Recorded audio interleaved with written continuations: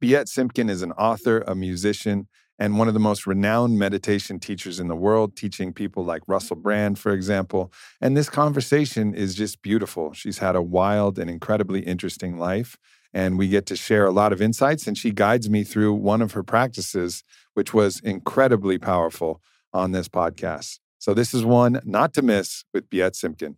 But before we get started, a word from our sponsors. First up, we have Helix Sleep. And I just want to let you guys know that Helix is offering up to $200 off all mattress orders and 2 free pillows for all the listeners. So for those of you who are already convinced that Helix is the shit, make sure you take advantage of this offer. Go to helixsleep.com/amp. Now, if you're not familiar with Helix because you haven't heard me talk about it, of course, one of their flagships is the mattress. They have an incredible mattress. It's free of all of those toxic chemicals that you smell when you get a mattress from one of those shops that's in one of the outdoor malls, strip malls somewhere. That's not the way, y'all. The way is you get these mattresses delivered to your house risk-free.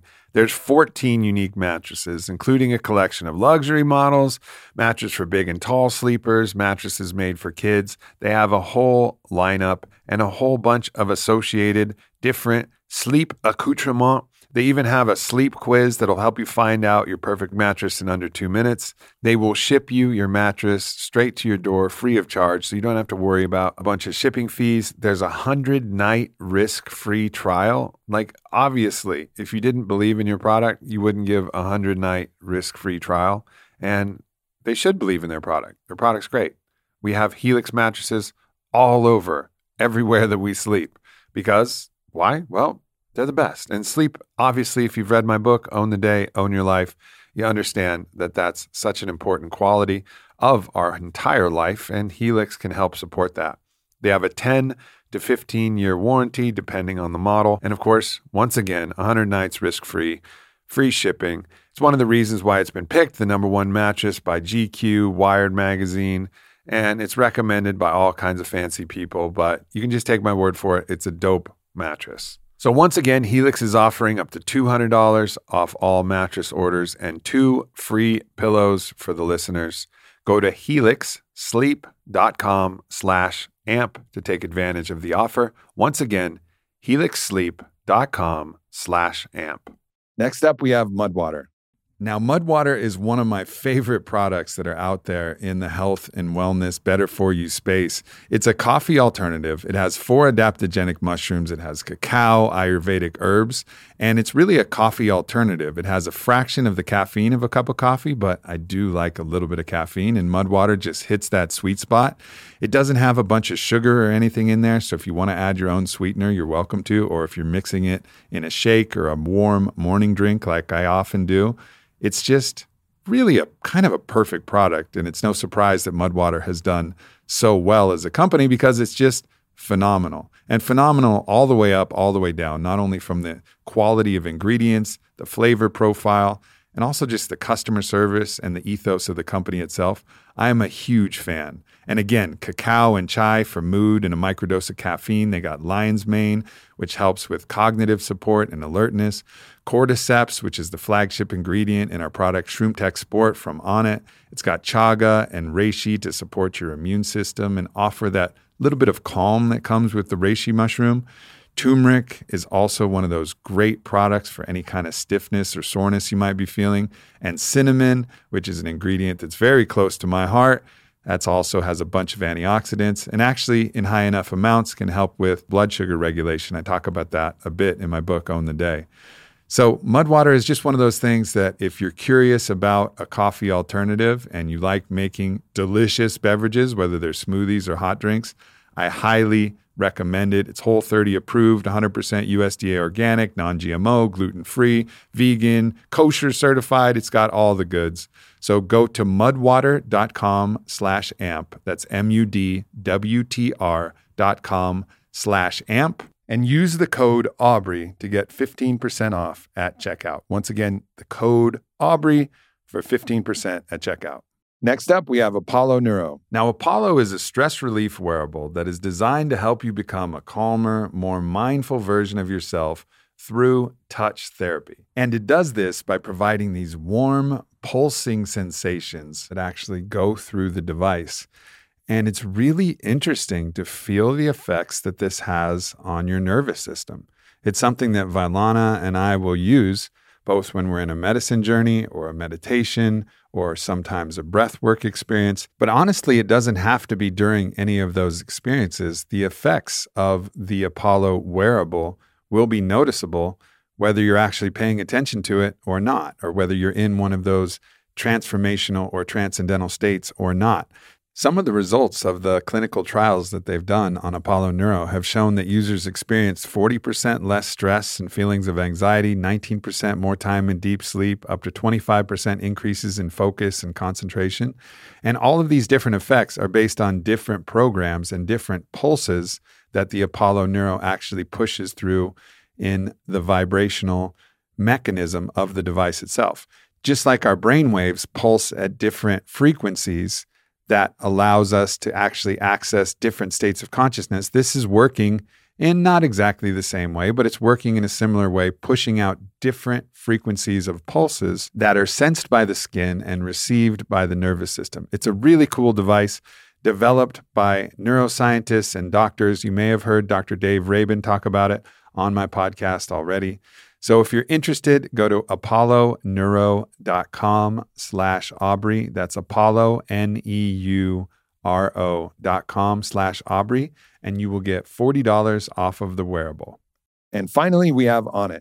And I'm going to talk again about Alpha Brain Black Label. It took us 10 years to find a formula that was the Black Label version of Alpha Brain. What does Black Label mean? Well, that's just like the premium. That's the good shit. That's the top shelf shit. Now I love Alpha Brain. I'm actually on Alpha Brain regular right now, and I feel sharp as fuck, and I love it. But that's really actually only because I ran out of Alpha Brain Black Label. The reason that I like Black Label so much is it just has a couple different key ingredients. It has some nutritional mushrooms that actually help light up the brain. It also has different forms of choline, and it has mucunapurines, which really taps into the dopamine system and really keeps me highly engaged, focused, and rewarded for the work that I'm doing. So Alpha Brain Black Label is just my absolute go-to. It's also really good as a mood enhancer. I just feel better when I'm taking it. And when my mood is better, I'm more productive and I'm able to be at my best. So if you guys haven't checked it out, please do. It is the shit. Also, the packaging is super sexy, so it's a great gift if you want to give it to somebody. Go to onnit.com/Aubrey for 10% off everything at Onnit, and also Alpha Brain Black Label. Once again, onnit.com/Aubrey.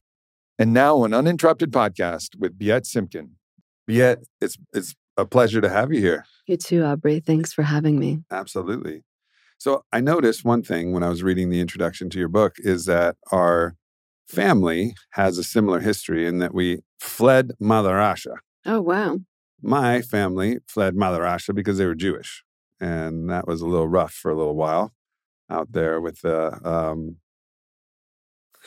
different things that were going on and out there in Russia. And your family fled for a slightly different reason, although I suppose they could be Jewish. For being Jewish, yeah.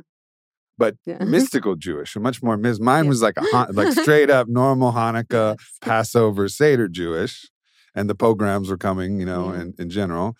Yours family was a far more mystical Siberian shaman, plant medicine Jew. Yeah. Yeah, my family didn't touch any of that, but that makes it's really interesting actually that we share that common ancestry. Very much, very interesting, because I feel like that stuff matters. Even if I don't think of Judaism just as a religion at all. I think of it as, in the same way that someone is Black, someone is Jewish. Like it's part of your nationality. Yeah. Yeah. One of the few things, it's both a religion and a race. Right. And I think it's important to disambiguate both of them, but also they're often connected. Mm-hmm. Yeah, for sure. So tell us a little bit of that story, because your upbringing actually wove in a lot of these kind of mystical experiences that your father had and the reasons why he went that route. It's a kind of an interesting story that actually unpacks where you are now in a pretty interesting way. Yeah, sure. My dad was an atheist Marxist, a jazz musician doctor living in communist Russia. And he was pretty miserable. He smoked like a pack of cigarettes a day. I mean, he was like a lively, brilliant, funny guy, but he was miserable on some level that maybe many people are when they have no spiritual kind of spark going on. And so there was no meaning to his life. Like he didn't get what was going on here. Anyway, he got tuberculosis and he was going to die. And he can't, he was like, holy shit, I'm going to die. And this student of his was like, I can take you to this secret person who will heal you, but it's a secret. And you got to help me with my dissertation if I do this. And my dad was like, I'll do anything. Yeah. So he That's moved. also very Jewish, by the way. Yeah. It's To be like, and listen, save your life. match my offer. Yeah. Yeah. Totally. So he was like, all right, I'll do anything, which is also very Jewish. Yeah. And then he like went to the woods and cured himself of tuberculosis using Ayurveda, the Torah, and Hatha yoga and Gurdjieffian fourth way mysticism, which is really the school of wisdom that I come from, which is what he taught. And then he turned to my mom and said, hey, do you want to like bang and create a freedom child and then get the fuck out of this country? And she was like, let's go. Yeah. She said yes. And here I am. And I am freedom child. And they immigrated here in 1979. I was born a month later. And then my life was obviously riddled with tragedy. And it was very, like, I remember this doctor, we were, part of this Russian Jewish community growing up. We like summered with this bungalow colony and all the stuff and the Catskills. And I just remember this doctor that my dad was friends with. My dad was always friends with doctors because he was a medical doctor in Russia. So like everyone who fled, he was friends with was like doctors, dentists, whatever, that whole genre of people. Mm-hmm. And so this doctor was like, your dad was handed like a really bad hand, because things just got really, really hard at around when I turned 6 is when things got hard. And then it was just, it was just us after that. Mm.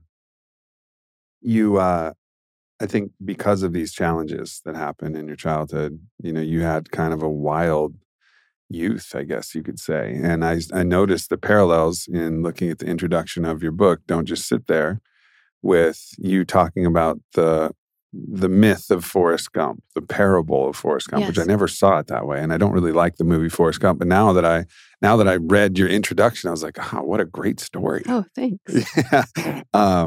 And I'd love for you to talk a little bit about that. But you've also had your own kind of mythic hero's journey, kind of moving out of your contact with your spiritual essence and everything that you've known, and then finding your way back, having gained all of the wisdom of your journey along the way. So I don't know if those two stories weave together in any way in your mind or whether you'd like to tell them separately, but I'd love to have you share both of those, the myth of Forrest and the myth of Biet as well. Well, the myth of Forrest, and that it can be applied to pretty much any real film like that. That's a thing that I use, like a diorama that I use to create the mythology of if a character is truly free in a film. When you watch a film, like I was recently watching Annie, the musical with my daughter, she's 4, and Annie is not a person. Like if you really watch Annie is the soul. Like think about it. I don't know if you've ever seen Annie, but Annie she's an orphan. She has no parents, right? Like the soul has no parents. Right. Or someone's missing. The dad's missing. The mom, like someone's always missing. Or they're an orphan, like Harry Potter. And in Annie's case, she's perfect. She's always optimistic, even though she's a poor orphan living in an orphanage, surrounded by poverty with no hope for ever finding her parents. And then somehow, by way of this endless optimism and belief and faith, she finds Daddy Warbucks and wins him over and becomes his daughter. And at the end of the movie, Daddy Warbucks and Annie are dancing together. And I forget exactly how the song goes. I also never knew that Daddy Warbucks was a character from Annie, but I've heard people say, "Oh, Daddy Warbucks over here." Yeah, he's like basically like if Bloomberg was a character. He's like Bloomberg, sure. Except if Bloomberg was like a total great name, by the way, Daddy Warbucks. I mean, that's a stroke of brilliance. Whoever came up with that, good writing for sure. Yeah. Oh yeah, so the song is like "Together Again, Together Forever," and it's all about how they found each other, Annie and Daddy Warbucks. And so to me, like Daddy Warbucks is an angry, lost, rich, confused businessman who doesn't know how to really remember who he truly is. And Annie is this perfect, optimistic, ever-loving soul.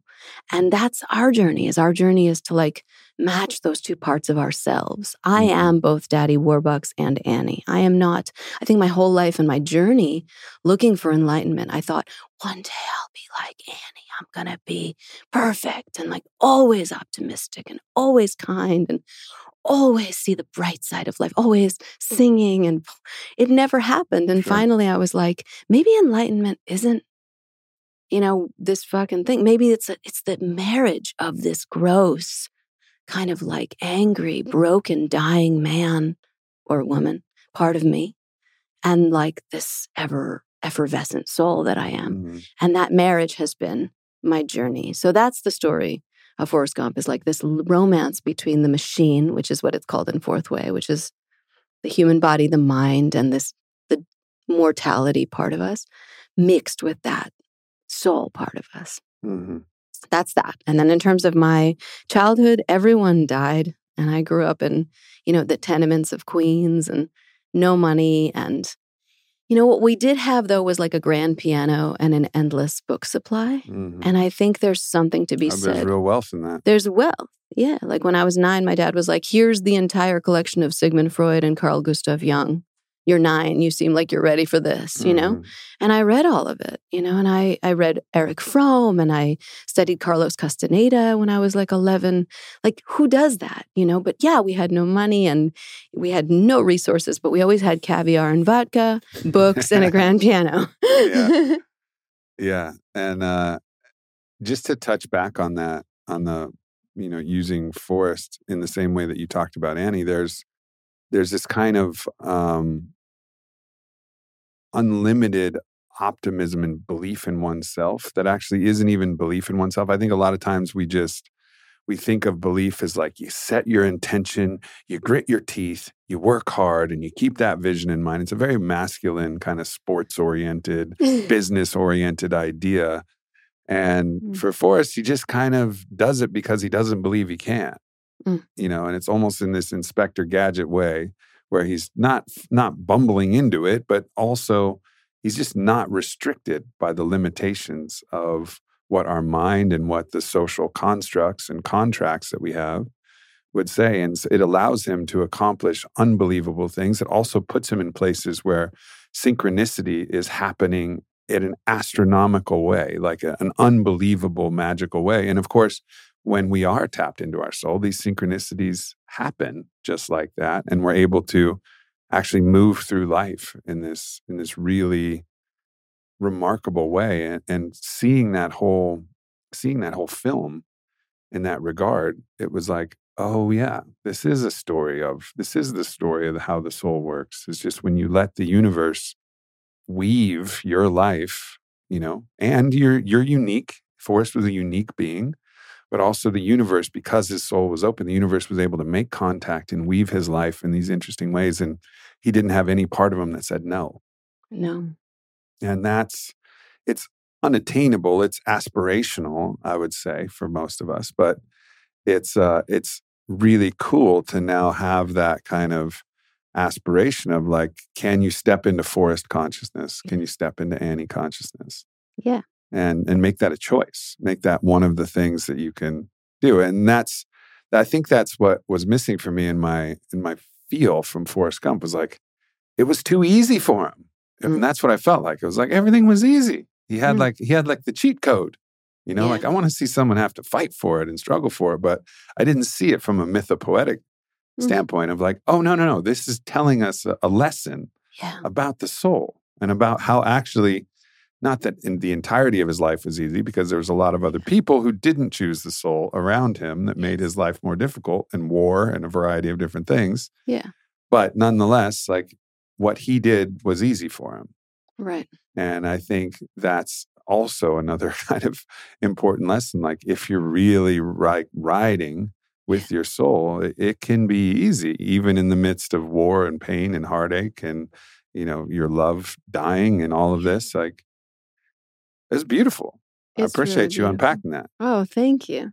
I think one thing I'll add too, because it's just so beautiful as I'm hearing you talk about it, is how painful it was on some level. Yes, it was easy for him, but he has a mental disability and he's unattractive to the woman that he loves. Yeah.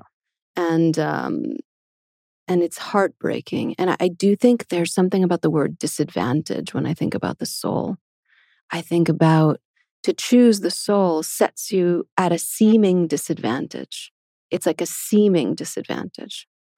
And that's the trick of it, is like to choose your soul as your guidepost in life is going to seem like a disadvantage. So most people aren't really going to take that route because it's like, well, I don't want to, whatever. It tells it's like a veneer. It's like, you're not going to get the girl. You're not going to get the kid. You're not going to get the house. You're not going to get the money because the soul is like this totally, it's a smoke and mirrors, right? But then if you go like the business route, it's like, you're going to get that shit. Yeah. Yeah, I'm going to get it. Yeah. So it's kind of like the lie is always seems much easier, right? And there's some truth to that. You won't get the girl or get the guy unless the girl or the guy is attracted to your soul. Right. And this is like such an important thing that I try to impress upon people is like, what lure are you trying to use? Right. Like what's your lure? Because you'll catch a fish depending on the lure that you're using. But if you're using money as a lure, you're going to get a fish that wants to eat money. Or if you're Right. using beauty, you're going to catch a fish that's attracted to beauty. Like if you're using your true, authentic self, your unique self, your soul, then you're going to catch someone, male or female, that is attracted to your soul. Like I don't think people understand that. They're just like, I just want to get the fish. Well, what fish? Right. Like which one? You want the soul attracted fish? Because that's the one that's going to make you happy. Because then you're allowed to just share your radical authenticity. And the more of it you share, the more of it they're going to love. They're like, gobble, gobble, gobble. So like, give true. me more soul. So true. And that's the lesson. And for Forrest, his, what was his partner's name in Jenny. that? Jenny. Of course, Jenny. Jenny. Good impersonation. Jenny wasn't interested in the soul quite yet. No. Until she was actually faced with that moment that comes for all of us at some point in our life, and sometimes earlier than others, where death comes close. Yeah.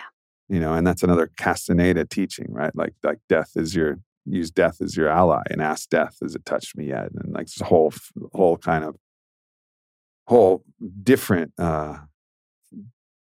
different way in which Castaneda talks about it. But there's so many histories, from the Stoic histories to the Bushido codes, is the everything. Like we understand that death can actually change things and get you in touch with something more. And that's of course what happens is finally Jenny, in contact with death, is able to choose the soul.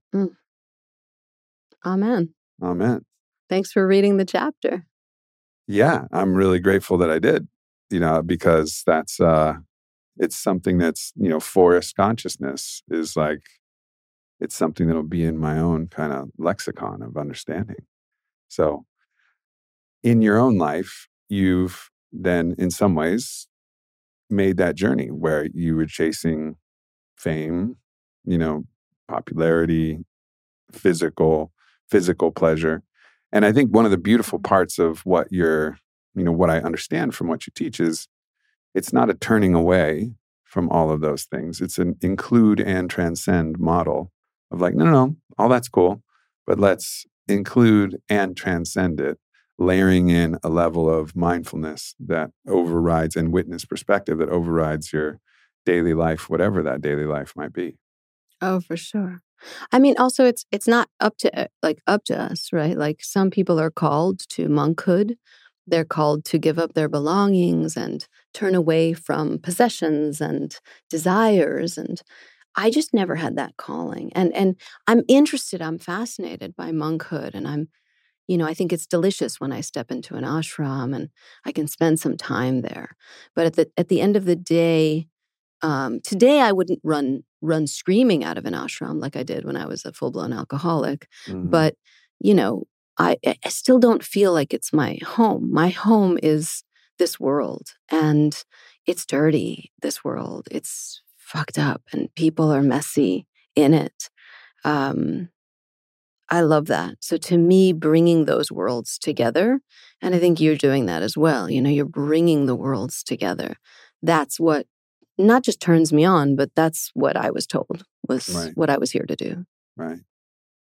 Explain to me what Gurdjieff's role was in kind of unpacking this, because I'm rather unfamiliar with his work, and you credit him obviously with this fourth way teaching, which is very much about that, as far as I understand it, right? Yes. Yeah. Gurdjieff was, he was a seeker. He went down to India. He studied with the Sufis, and then he brought the wisdom that he gathered back up to Russia, and then created a cult in the woods. I don't know exactly where, but in Russia in the beginning of the last century. And there they practiced all these very difficult techniques, some of which were movingly centered. So it included dancing, like very difficult dancing. Like the whirling dervishes, or? No, it was different. Gurdjieffian dances are to be honest, way harder, from the stuff I've studied. It's almost impossible to do. And then there was the other centers. All the work that I teach and the work that I've been studying my whole life incorporates, sitting in contemplative meditation that involves communication, which is very different. So I learned to meditate in a way that forced me to actually speak while I meditated. So when I first started doing that on a regular basis, it was really hard for me. And one of the rules of fourth way teachings, if you actually work inside of a school system learning it, is you're not allowed to speak unless that's happening for you. So a lot of time is just spent sitting there in silence because you're like, well, I can't do the thing that's being asked of me. And then after a period of time, it comes to you how to do it. Okay, I can use my moving center and my intellectual center and my instinctive center and my higher intellectual center. I can move these centers and then I can speak while I'm in a state of presence. So, is this like a running inner monologue, or is this speaking, what are you speaking? No, you're speaking in a group. For instance, it would start in a round. Yeah. So if you came to me and I was doing one of my meetings, a traditional fourth way meeting, let's say there was 7 or 12 of us sitting in a circle, people who were there would be asked to not speak unless they were in a state of presence. So you pause before you speak. It's not dissimilar from the Quaker traditions in Quaker churches. I don't know if you've ever been to a Quaker. No, surprisingly, I haven't been to a Quaker church. Super beautiful, super beautiful.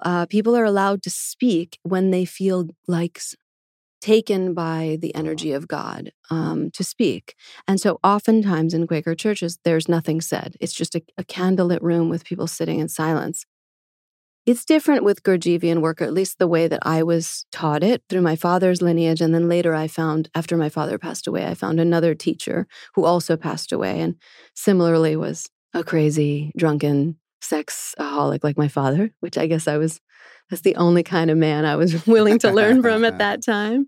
But he was touched and enlightened similarly to my father. You can be enlightened, FYI, and be super flawed, apparently, Sure. But for me, the journey was how can I actually do this in a way that has integrity and not sleep with my students and not, drink a bunch of vodka?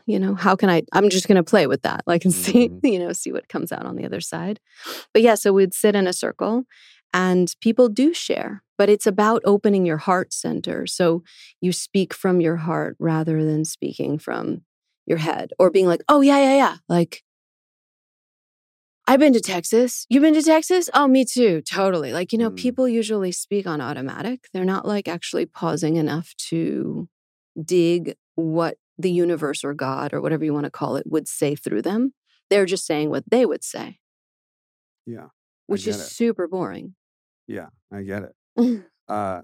This may be the worst idea for a podcast of all time, but I kind of want to try it. Okay. And so I don't know how we would set it up. And I apologize to anybody if this creates the most boring 10 minutes of podcasting of all time. It's very possible that could be the case. But I want to see if we can I just want to just see if we can get a taste. of what that might be like. Okay. Okay. So, well, let me teach you what I would do if we were in the meeting. Great. Well, first, so I founded a breathwork system. I don't know if you're familiar with that part of my teachings. Not your breathwork. Very familiar with breathwork, though. No, of course. I meant my system. Mm-hmm. Yeah. So let's start by doing the breath, and then we'll move into a Sufi eye gazing, which is also part of the guided by Biet process, which is what I would do inside of a circle, which means like left eye gazing. Mm-hmm. I'm sure you've done before. Okay. So we'll start with the breath, and then we'll move into the gazing, and then we'll go from there. So if you feel called to say something at that point, just make sure that you're speaking from a place of complete presence, or don't say anything at all. Right. Cool. And we can make the topic, because it's good to have a topic or a focus. Enlightenment. Mm. Cool? Yeah. Okay, so the breath goes like this. You might want to back up a little bit from your seat. We're not doing the full version, which is on the floor. So you'll still have to keep the microphone a little bit closer to That's you. fine. I've done this in every arena at this point. So we're not doing the floor version, which is more intense. And we can do that either later or at another time. But this version gets you high, but it won't get you as high to the point where you may fall over, faint, black out. For anyone listening, this breath work that I guide has the tendency to make people fear death, feel like they're going to die, worry that I'm about to abduct them into a cult. Like there are many, many feelings that may occur, and very quickly. So if you're at home trying this, like make sure there's soft things around you, make sure that, you're not driving and trying this breath work. You could black out and crash. So just to be safe, giving that.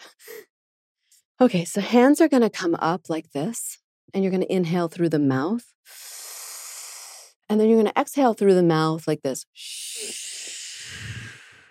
And you really want to suck in a lot of air when you go in and suck out, like blow out when you come out. We'll do 3 of those. Yeah. On the 4th one, just watch me and then we'll do it together. The 4th one is inhale all the way up, hold the breath, puff the belly out like you're pregnant. In my case, I actually am pregnant. And then I'm going to...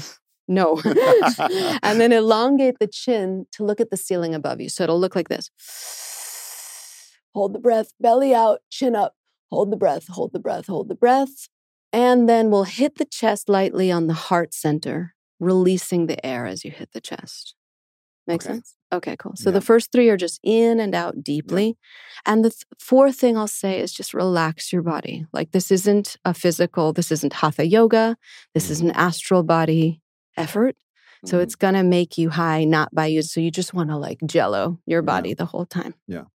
Okay. Cool. So let's do a couple of rounds of those. Okay. So just relaxing.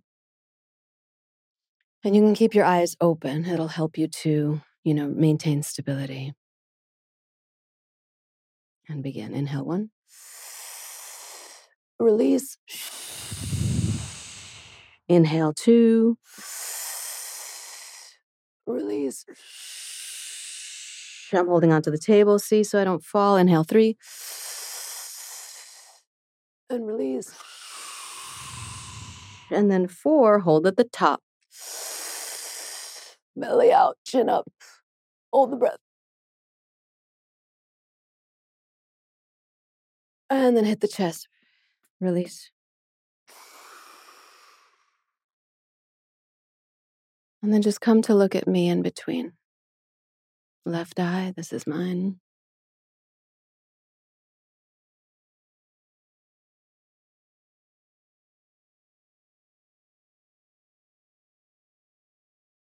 And notice how you're remembering yourself.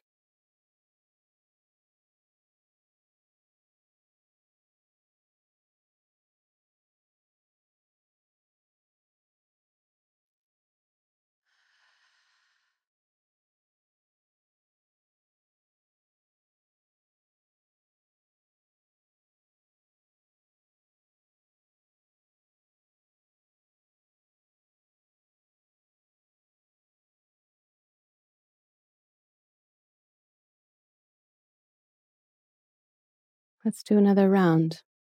Setting an intention before we begin, hands together in prayer. Just asking the universe, God, whatever the hell you want to call that thing, to be with us today, to enter into this room, into our hearts, into our bodies, and to open up a new opportunity with this breath work and this union of you and I coming together and everyone who's joining us today. Begin. Inhale 1. Release deeply. Inhale 2. Release. 3. Relax more. Release. And the 4th one, hold at the top. Hold the breath, belly out, chin up.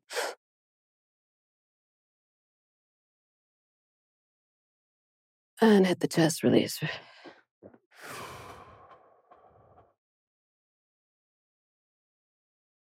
Again, coming back to my left eye.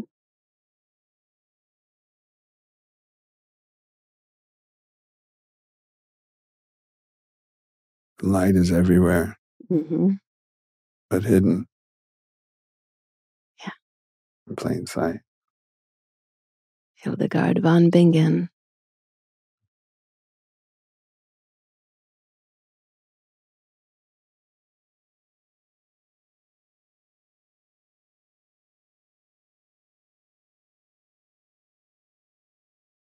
The light wants to be seen. Desperately.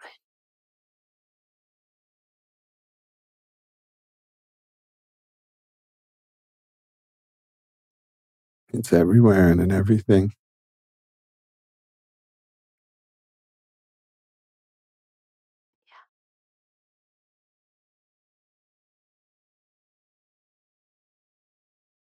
It's painful that I don't see it sometimes.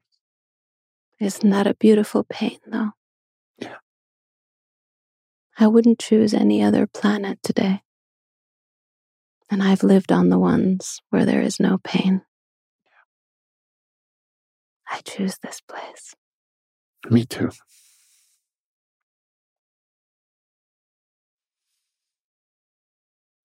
When you notice the light, it gets stronger. Or you get more perceptive.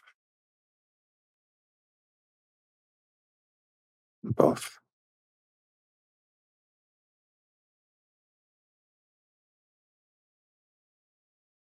Everything changes. Your face, the walls, the air between us.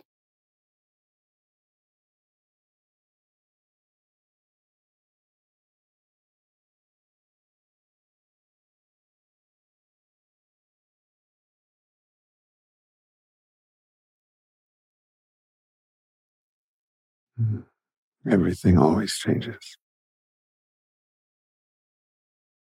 And some things always stay the same.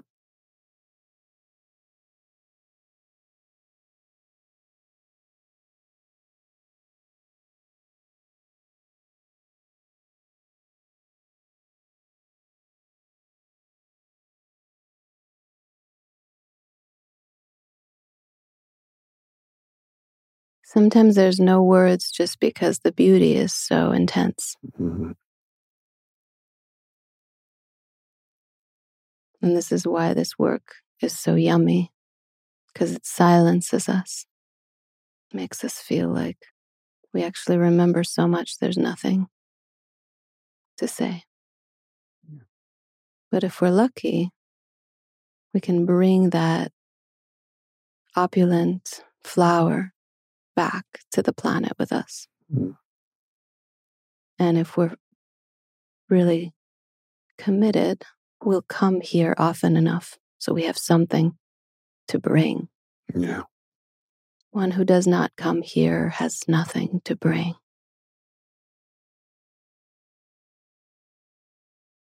I want to spend more time in the heart garden. Picking and smelling flowers of light. Did you ever read the Celestine Prophecy? I haven't. At the end of the book, they all disappear. And I have found that this work does that. Sometimes I'll be in a session with someone or with a group, and everyone will just disappear. You're disappearing right now. Mm. Same.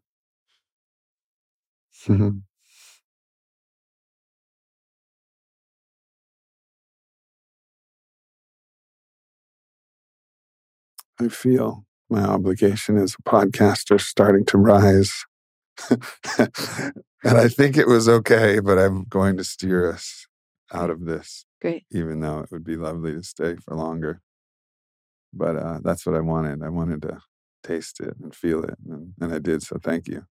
Sure. Well, now you can testify that it's real. Yeah, exactly. Exactly. Otherwise, it's just theory, And, yeah. It's like, yet gets you as high as psychedelics. It's right. I don't believe that. Right.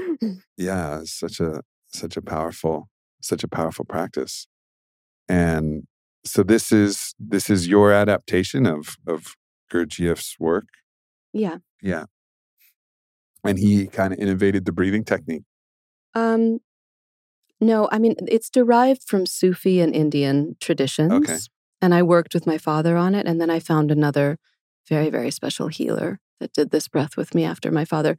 My father, when he died, he left me with people. Yeah. He did not leave me alone. Yeah. I was guided to the perfect people, invisible teachers who were here to help me bring this to the world. Mm-hmm. It makes me realize how much is there and from all of these different lineages, that is just under the surface, and you think you understand the surface of the lineage, but there's nothing at the surface but the artifice and the mirage. But really at the depth is where the real substance is. Tell me more. What do you mean? Well, if this comes from Sufism, right? Like, how did Rumi have the contact with God and the great beloved like that? How? Like, what did he spin around? Maybe he did this. Maybe he did this. Like, but some mechanism, ostensibly all they drank was wine. If, as we're talking about, no, like psychedelic or psychotropic cocktails, so they had some wine, but you feel it. It's pouring out of every word. Pouring. Right. So either he was born a mystic and Hafiz and and they were just born mystics. I don't believe that. No. So there must have been a way and a practice and something a path that they took to actually get there. And so we can reap the fruits by tapping into the consciousness of the work. Like, what was underneath the surface? How did it actually produce such magnificent beings?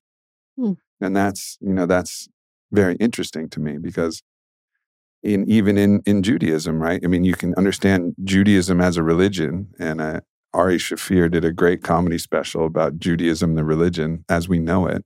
And when I'm studying the deep wisdom of Solomon, Kabbalah, and big difference. Very big. And same with, I think, all of these different traditions is that there's a hidden, underneath tradition, almost like the mystery school version of everything. Same with Christianity and the kind of Gnostic teachings. Oh, yeah. Rosicrucian, Christian conception, all of it. Yeah. Exactly. There's just levels. And it's can you see your way through the maze in a certain regard? In the fourth way work that I teach, there's this idea that truth is like a Matryoshka doll. Mm-hmm. So a real truth, there's all kinds of information in the world. Most of it is not a Matryoshka doll. Most information is just what you see is what you get. Right? So the difference between that and, say, the Bible or the Quran or the Torah or Rumi poetry or the work of Marcus Aurelius, or Shakespeare, the difference between conscious work and regular work is that conscious work is like a Matryoshka doll. You know the Matryoshka dolls? Yeah, sure. Right? So the idea is that there's the big plump Matryoshka doll on the front.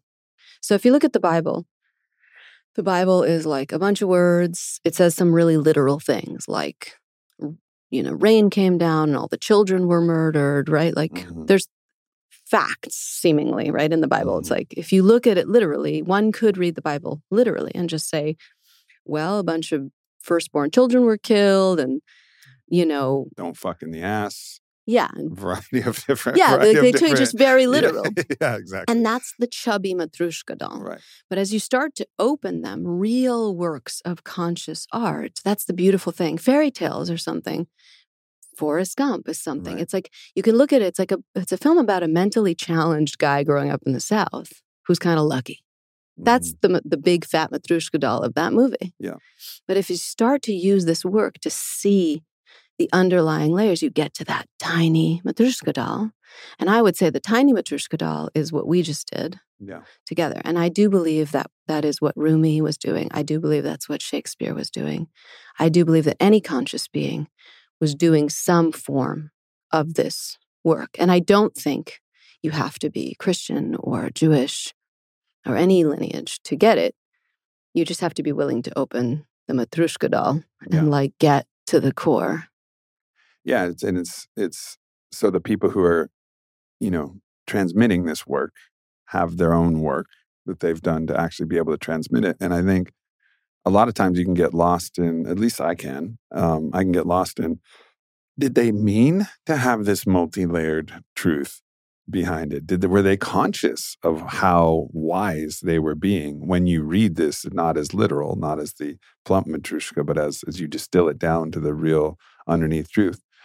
But in a way, that truth speaks through the person, even with their conscious participation or not. Right. And so the art is actually speaking a truth, whether they were aware that it was speaking that truth or not, and I think that's also something that I've found makes it easier for me to say wow, man, this is, because otherwise it's this is so genius. And they were really that genius, but they never talked about it literally. They just only wrote in stories, but potentially their genius was felt and known by their soul and transmitted in a way that they weren't even aware of it themselves. Right. And but it's still all there. And that's why it's a great story, or that's why it's a great myth or a great movie. I mean, I would guess, this is just my guess, but I don't know. I feel like when that truth comes through me, I feel like I'm literally having sex with the universe. Right. So I believe that these people felt that feeling. Yeah. That sex with the universe feeling. And I feel like there's a feeling that it's like lightning. You feel like you're on fire when it's happening to you. Mm-hmm. And then there's this duty to, the work is also the duty of sharing it. So people think, okay, I'm going to go find enlightenment. And then what, right? How much goes into you making this podcast? The people, the finances, the rooms, the beautiful flowers, the emails, the spreadsheets, the financial documents, the expense, the accountants, the blah, blah, blah, right? And so for you to actually have that lightning experience where you remember who you are, that's great. That's fucking daisies, fucking the universe. I'll take that any day. But what they don't tell you is once you fuck the universe, then you're like Moses, you get signed up for shit. They're like, okay, now you got to come down the mountain. And I know you have a speech impediment, but you have to read the 10 Commandments to everyone. And then it's what? It comes with a price. It comes with a duty, and I get to fuck the universe. I fuck my soul. I'm married to my soul today. I'm married to a man today. And both of us are bilaterally married to that thing. Mm-hmm. We do it together. And the idea that I would marry a person today and be like, you're responsible for my happiness, for this, that, and the other, sounds nuts to me. Because I'm only married to this thing. But you can hang out with me. We can make babies. We can buy houses.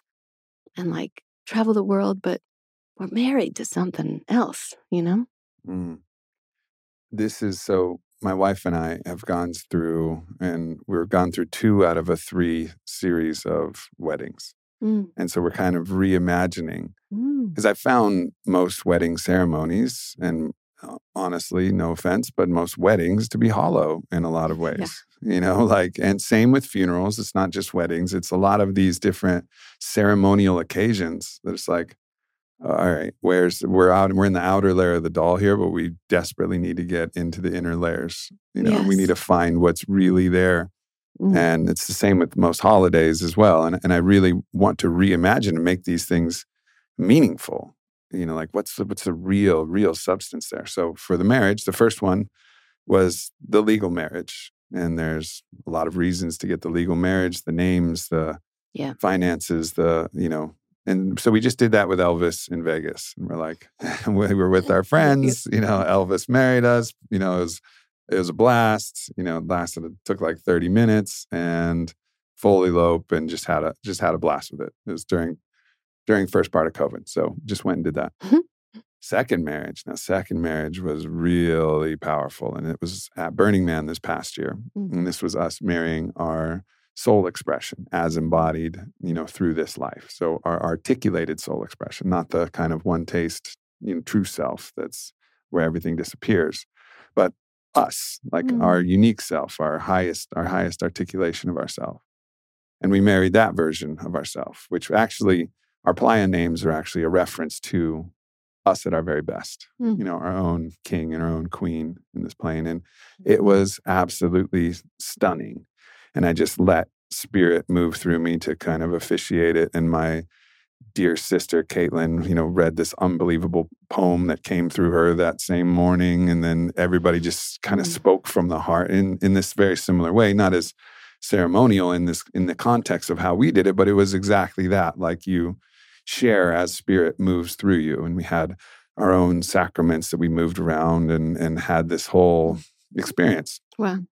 Incredibly powerful, and actually called us to another level of commitment. It wasn't just the basic commitment. It was like, oh, no, our souls, our unique self is in union together now.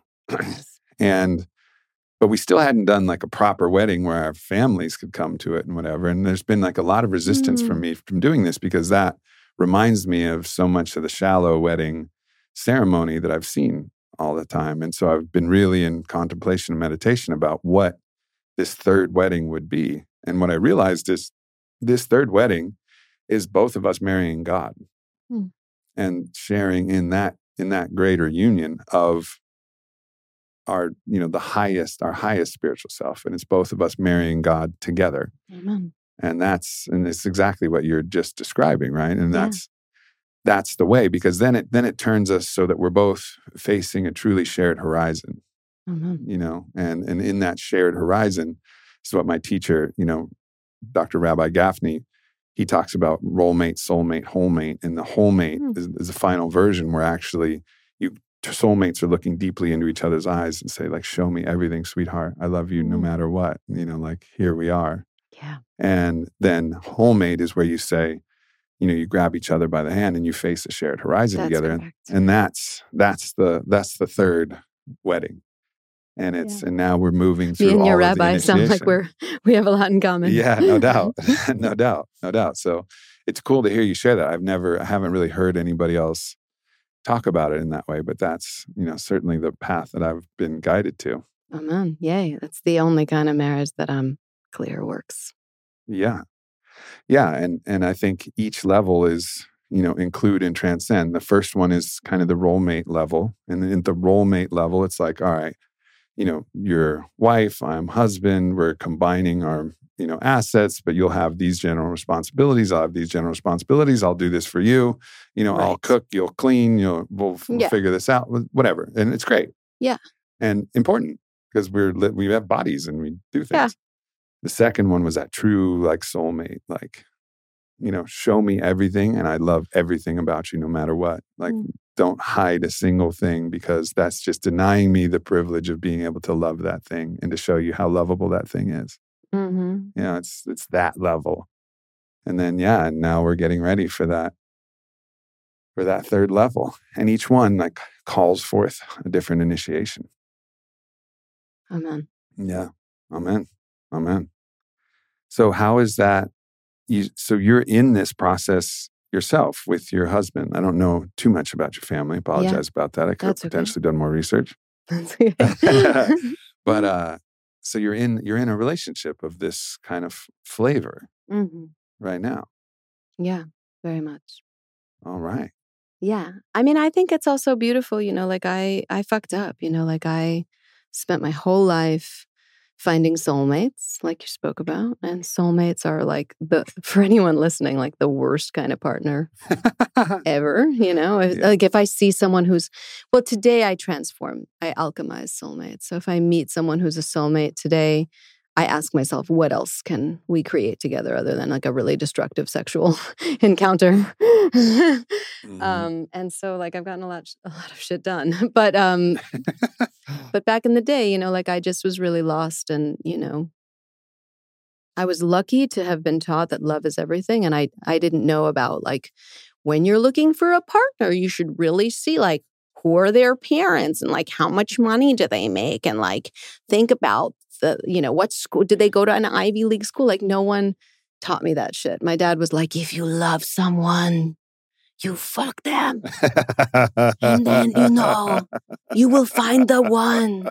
Like that was how so I was just I love like. your dad. No, my dad was. I love your dad. My dad was amazing. Your dad's going on my altar. He was buried as a tzaddik, you know, so your rabbi will know. Yeah. That's the highest. Yeah. Spiritual master. Yeah. So he's the real. I can tell. Yeah, he was. I'm into it. Transmitted. But I took that to mean, you know, so I would just like go to parties and be like, oh my God, like I found my soulmate, you know. So I dated like half the models in New York, and, you know, just it was total insanity. And so by the time I actually came to my spiritual awakening, which was like at 29, it was not like at 29, it was at 29, which for anyone who's like into astrology or whatever, Saturn returns to the exact point in the sky where it was when you were born. So even if you're not into astrology, Saturn returns. Yeah, it's a cycle. So I like woke up, and within 6 months, I think, or immediately I met my husband. And then within a year we were together.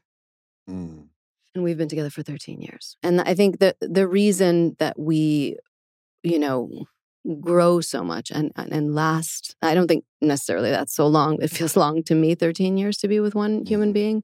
But I just think the reason we are so, you know, blossoming is because of this understanding. Like we both have a God of our own understanding, and we devote ourselves to that light.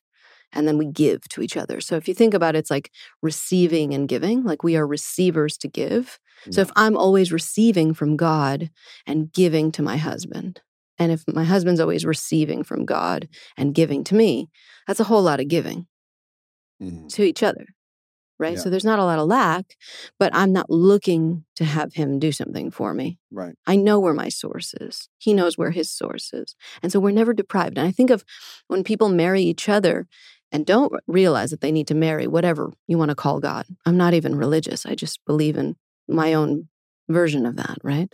So I think when you know God, it's hard to be religious. It's really hard to be religious. Like, okay, I'm going to show up on Sunday and follow or Saturday or whatever. So like the receiving portion, it's like, that's the juicy thing, is being able to know where to get my shit, you know? Mm-hmm. Like if I'm lost, if I'm confused, if I'm down, I know where to go. Yeah. In a way, you know, it's almost like your father's advice was, he potentially took it literally himself. And so I don't want to, but also there's the Matryoshka doll effect of that advice, which is like, you fuck them. Well, fuck could mean with your body, but it could mean going deeper into the layers, like fucking into their spirit, and then ultimately fucking the light behind everything. Yeah. Like all the way. And so using your partner as a gateway to access the great beloved, to access source, but knowing that actually it's transcending, including and transcending your partner. And then actually as you're fucking your partner, you're fucking God as your partner. Yeah. You know, and like that's what the deepest, you know, part of the Matryoshka is when you realize that, you know, wow, like thank you for being this doorway, you know, for me to access the divine in a way that I could really feel it. Because sometimes the divine it's ephemeral by its very nature, and it's embodied in the plants, in our food, in our wine, in our lovers, in our, you know, and I think this is kind of the way that it's easier for us to find the divine. Sometimes we can get unmediated access to the great one divine emanation and presence, or some archangel, representation or archetype of it that comes to us in a variety of different ways.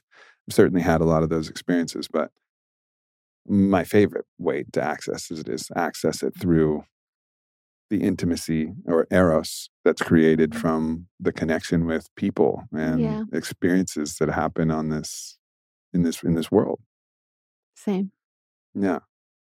And that's another big part of this, whole philosophy, which is to find, it's almost in a way, it's like find God in everything. It's kind of what you're saying. I mean, your intro video on your website is like, I went from sex, drugs, and rock and roll to meditation. Actually, sex, drugs, and rock and roll is meditation. And it's like, it's collapsing the duality of this is holy and sacred and this is not inherently, and saying like, well, it depends. You could be sitting in a church pew and it could be the most profane thing you've ever done because you're pretending to access God, and all you're doing is showing how good you are to your neighbors, which is the antithesis of divine. Yes. Or you could be, in the middle of an orgiastic experience, but so filled with the fuck of life and God that actually you're in worship and prayer. Mm-hmm. And that's absolutely the way I understand the world. Same. Yeah. And I think it's also both, and they aren't what they seem. So It's like, sex, drugs, and rock and roll are a real easy shortcut that lead to the destruction of one's life. In my case, they destroyed my life. The house burnt down, the baby died, lots of shit happened that showed me that was not the way for me. Mm-hmm. So then of course you get afraid, right? So for anyone listening, it's like, oh, you're saying that I can't have sex and drugs and rock and roll. It's like, no, you can have all that stuff. You just, you got to surrender yourself first. You can't have it. Right. You got to disappear, and then it can have its way through you. Like the whole point of us living is so that the universe can experience how great life is through us. Yeah. So if we're doing it our way, the universe is not getting its fill. We got to do it its way. So it's kind of a listening. It's like a radio. It's like, turn it on. Be like, what do you want me to do? Yeah, you get out of the way to get in the way, actually. It's like, dissolve all of the false constructs of our separate self, creation that we have, which is gorgeous, whatever. It's beautiful. We all have our own separate self and our ego. There's no getting rid of it. Might as well love it. But we have to actually allow that to soften and dissolve and reconfigure. So then stepping into the true self, which knows itself is inextricable and interconnected with all things, and allows the God, the God force, God light, whatever you want to call it, just to move through us. And then our separate self reconfigures into what, Rabbi Gaffney calls our unique self, which is our uniqueness infused with our divine contact and connection. Mm. And then that's what allows us to step back into the world and experience life with God right there with us, in every taste and in every kiss and in every sunset and in every prayer or every chant or it's in everything if you're really there. And then being mindful of when you step back in the way as your separate self, lose connection with that source energy. And then that's where things get real squirrely, like you're talking about. Yeah. Because you're no longer being guided. You're no longer in the forest consciousness where things are just happening synchronistically for you. Actually, the source is going to be trying to actually destroy your path so that you stop it, so that you can get back into connection with source, because that's what the divine wants. And that's, I think, what came through in our little practice was that the light wants to be seen. Mm-hmm. And this is also something that I've been, in my study with Gaffney, it's something that we've been exploring, is that there's actually a desire of the divine to be recognized as, and of course, like it wants this infinite complexity of being known and recognized and having its way to experience life. And it doesn't mean it's judging us if they don't, but of course it wants that. It wants us to step into our own divinity, and it wants us to see the light in all things. It actually has a sense of want. It does, wants it. It has a real serious desire. Right. Mm-hmm. And I think that's a big misconception of the divine, which is, the divine's perfect. It has everything. It wants for nothing. No desires. No desire. No desires. Desire is fabric of the very universe itself. Mm-hmm. It's Yeah. Shekinah. Yeah. Like it's desire itself. It's Eros. Mm-hmm. And that changes everything, because you feel the delight of the divine as you and beyond you when you step into those moments. And also you inherently, like me, I felt my own sadness. It wasn't judgment. I wasn't beating myself up like, Aubrey, you idiot, you don't see the light in all things. No, it was just like the sadness of, wow, how often I see the mundane when the sacred is right there underneath, and I miss it. I miss it all the time. And that sadness it's powerful. It's like a reminder of, oh, okay, it doesn't require a judgmental punishment God. It's like, fuck, I want to see the light always, because the light wants to be seen and I want to see it. Right. But it's also, just to bring back Fourth Way, and what I have found is that it's yummy today. Yeah. It's yummy that I can't see it all the time. And instead of like, I have developed quite a sense of humor about that. Like, to me, it's not like, it used to be that I would feel sad. I also felt quite angry about it. Like, I felt like it was unfair that I couldn't feel or see the light at all times. I wanted my hydrogens to just be in ambrosiac states at all times. And I had very high standards. I think it's, it was imbued into me, and I was reading all this literature that said that was possible. And what I found was, once I actually got that the totality of the human experience was that I was going to go out and in, sort of like a shooting star, like out and in, out and in. Penetration. Yeah, exactly. Right. And so I stopped. The friction is actually the pleasure of it. Yeah, and I stopped the hating and the sadness around the out. Right. Instead, I observed the out and felt like, look at little Biette. Yeah. In doubt. Or look at, Biette. She's so yummily in envy right now. Yummy. It's just funny to me. Like, I love it, because if it wasn't for that, I wouldn't be human. And I think my expansion comes from that access and that pain. It is painful. One might even say it is kind of painful when you exit the light, right? And once you're in this state of flow and enlightenment, which it seems you are, what happens for me anyway, or the way that I would describe it is that you're in and out of these states quite often, right? Yeah. So it's not like it used to be, where it was like, who am I? How will I ever get back to the light? Like, it doesn't feel so distant to me, because the journey between those two states is no longer a journey, because I have unified them within myself. To me, they are one. My enlightenment is the yummy marriage between that lost state and that found state. And so, because I have married them inside myself, I am no longer of the delusion that I have to travel anywhere to get back to the other half of the same thing. I'm just like, oh yeah, I'm in half of the whole thing. My enlightened state is that I'm half dumb and half lost and half blind and half broken and half dying and half afraid. That's what makes me capable of experiencing my enlightenment. So why would I damn these things when they are the source of the yummy, oh my God. Oh, I remember everything. I'm running with my tits in the wind through the forest. And like, I came to this planet, I'm living in my purpose. And oh my God, it's happening. That feeling, that's all like, it wouldn't happen without the other half. Yeah. Leonard Cohen in his song Hallelujah, he talks about the holy and broken hallelujahs. Right. And that is the human condition, the holy and the broken. And then can we see the beauty in all of it? And this is exactly what you're talking about. And once we see the beauty in all of it, it collapses the distinction between beauty and ugly.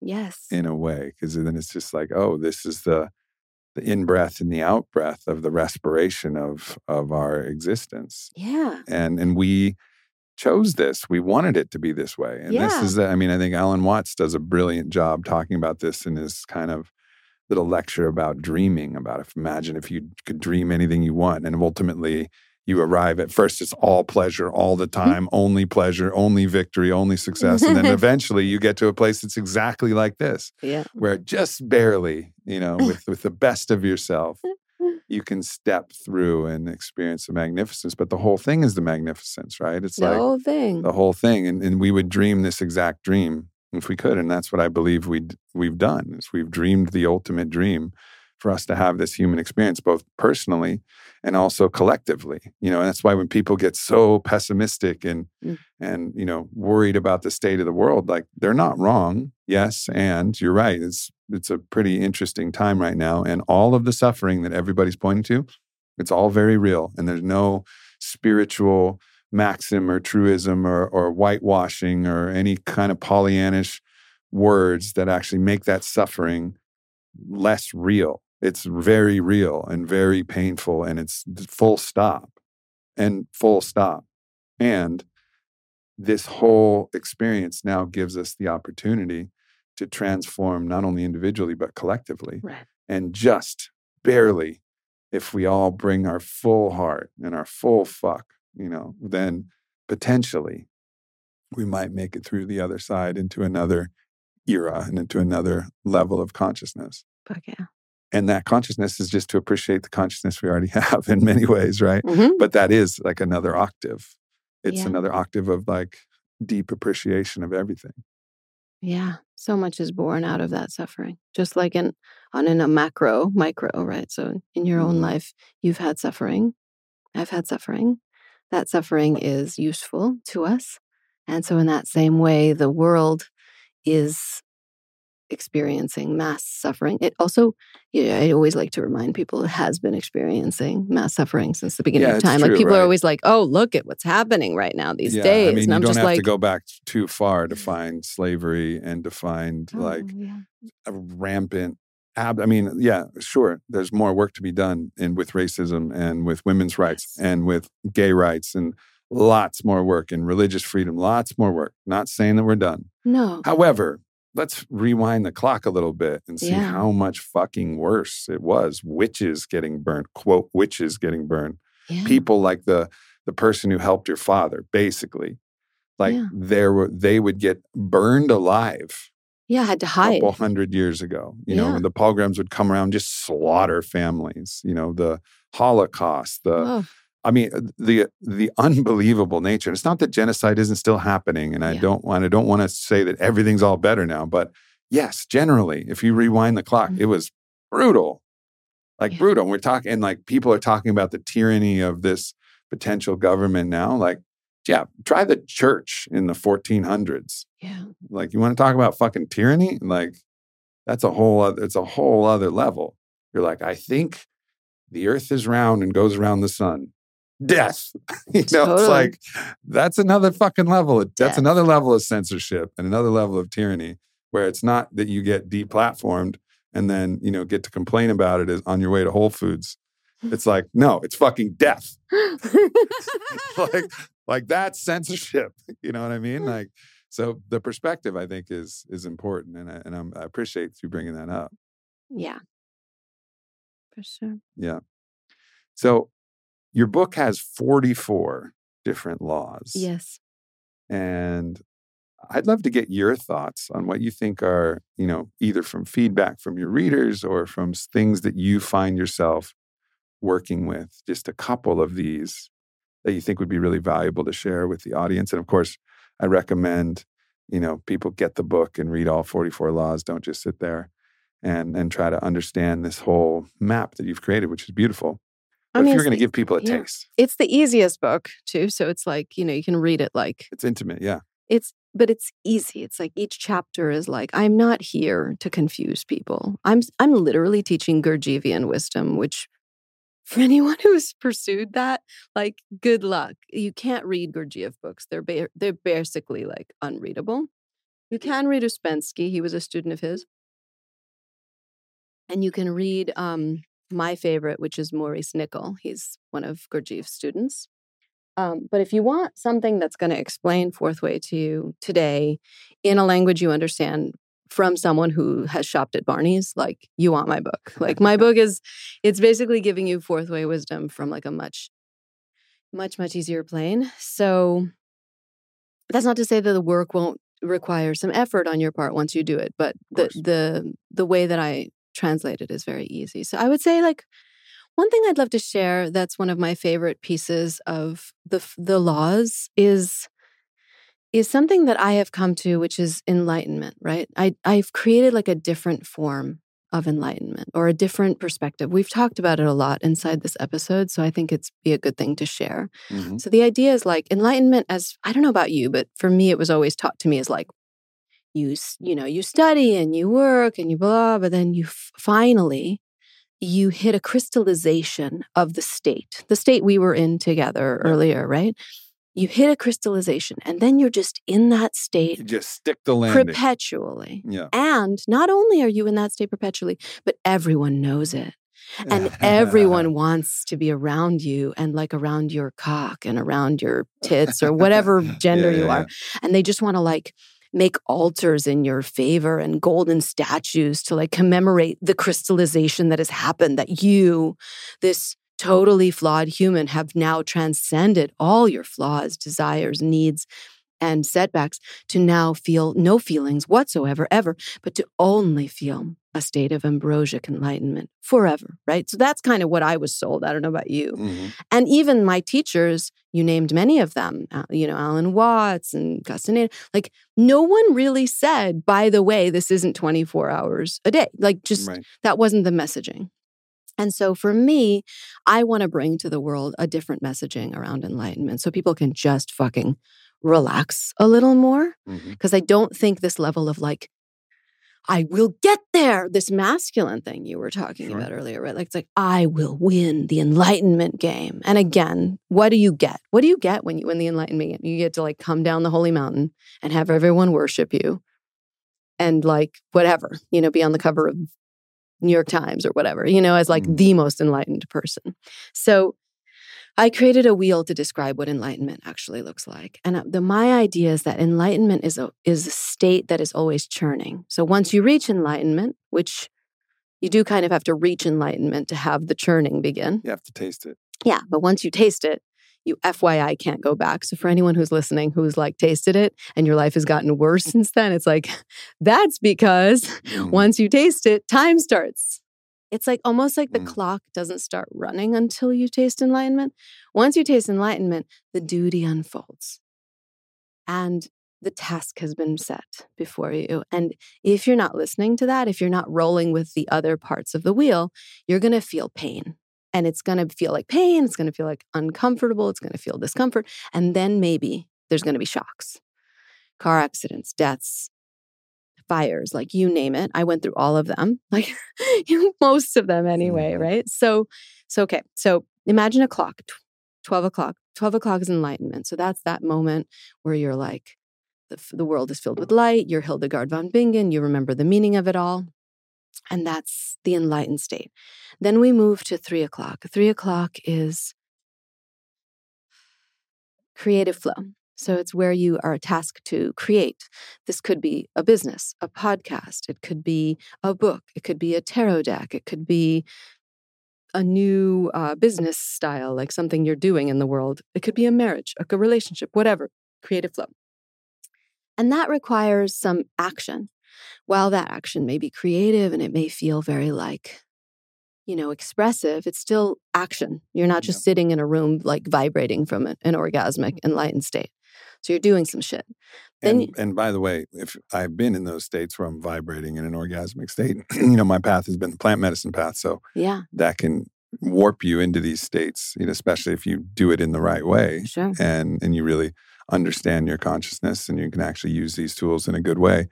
And ultimately, if you're in there for 5, 10, 15 minutes, you're like, God, I miss being normally human again. This is too much. Yeah. This is too much. I'm not built to hold this all the time. Like, I'm so happy. Thank you. Mad gratitude. Thank you. Thank you. Thank you. Thank you. Thank you.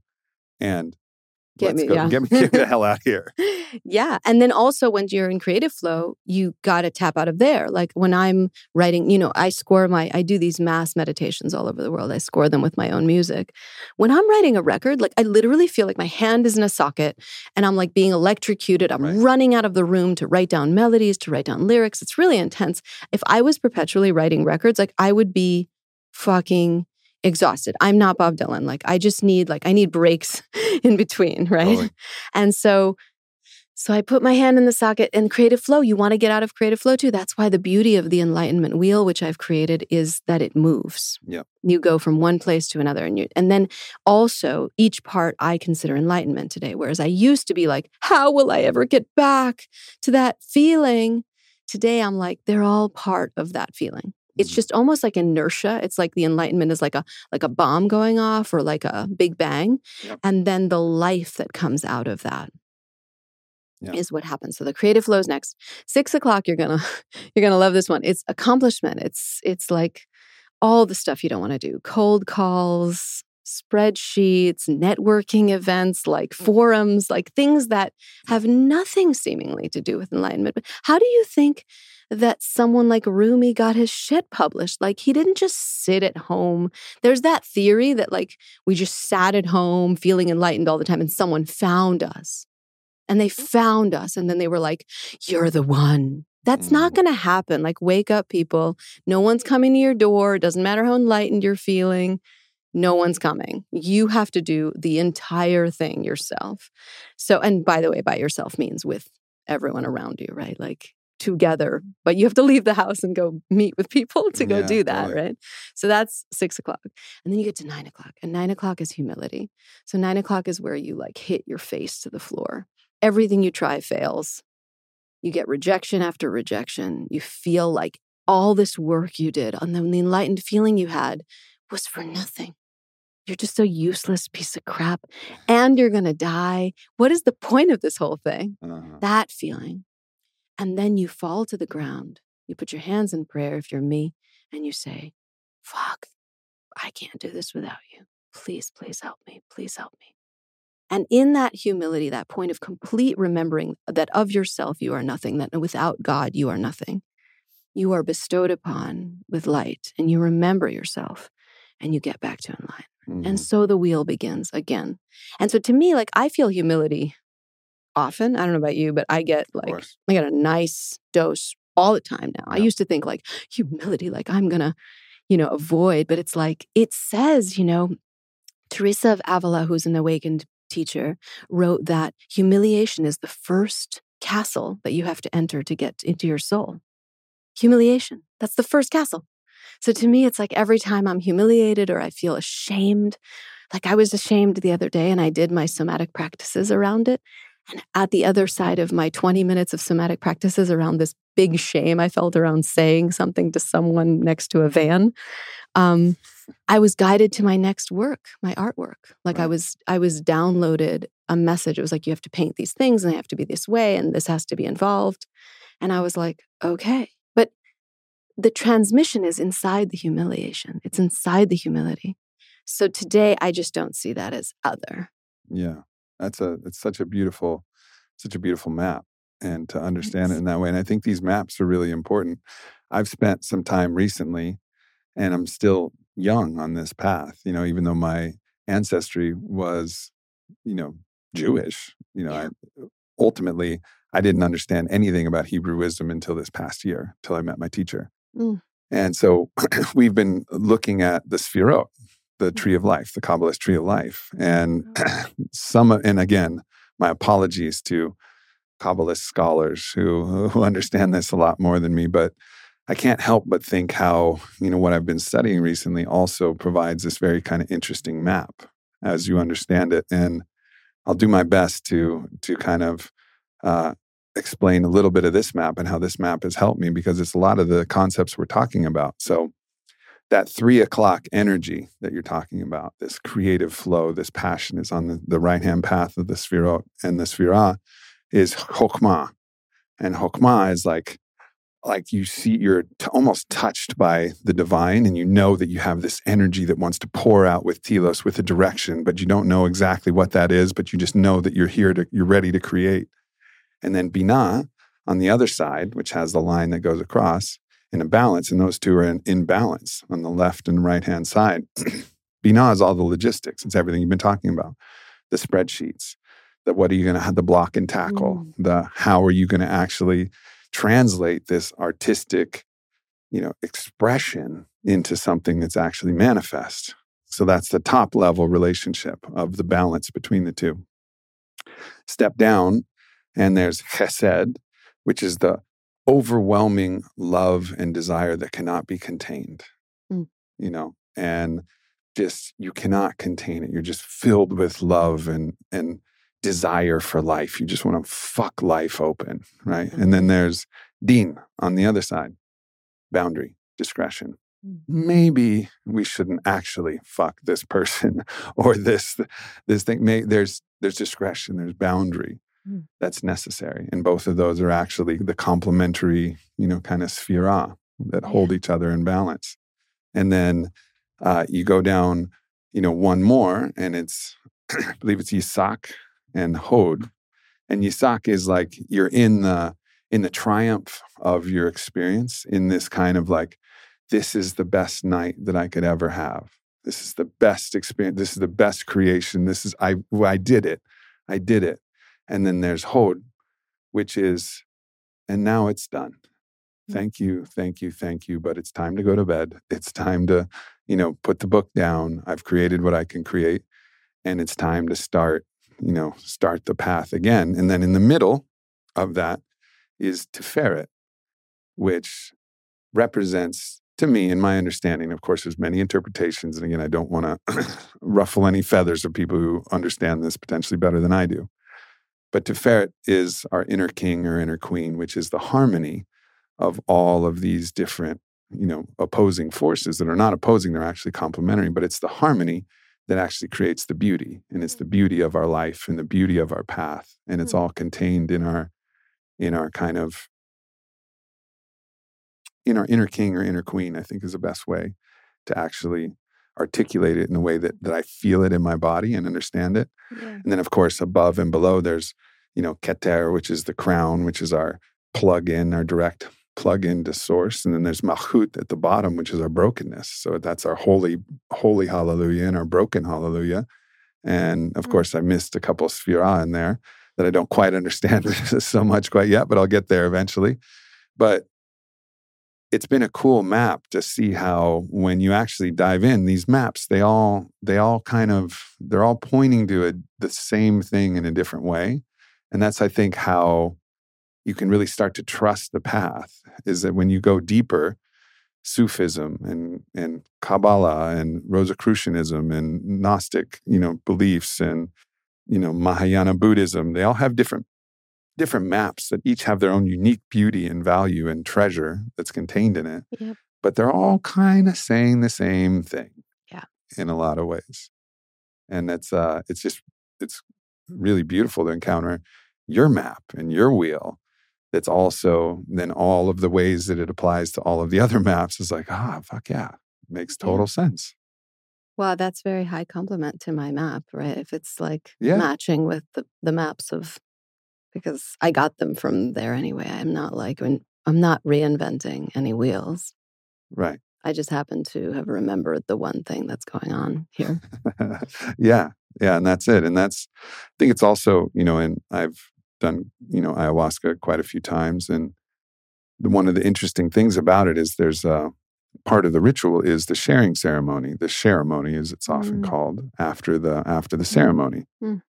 And it's so rare that anybody shares anything that isn't a full resonance. Sure. That the medicine has given them something that's in full resonance. And actually, when somebody shares something that isn't, what I've learned is it's important to actually not try to gaslight their experience or try to change it, but just to check in with them and see, because there's dangers in the psychedelic medicine path too.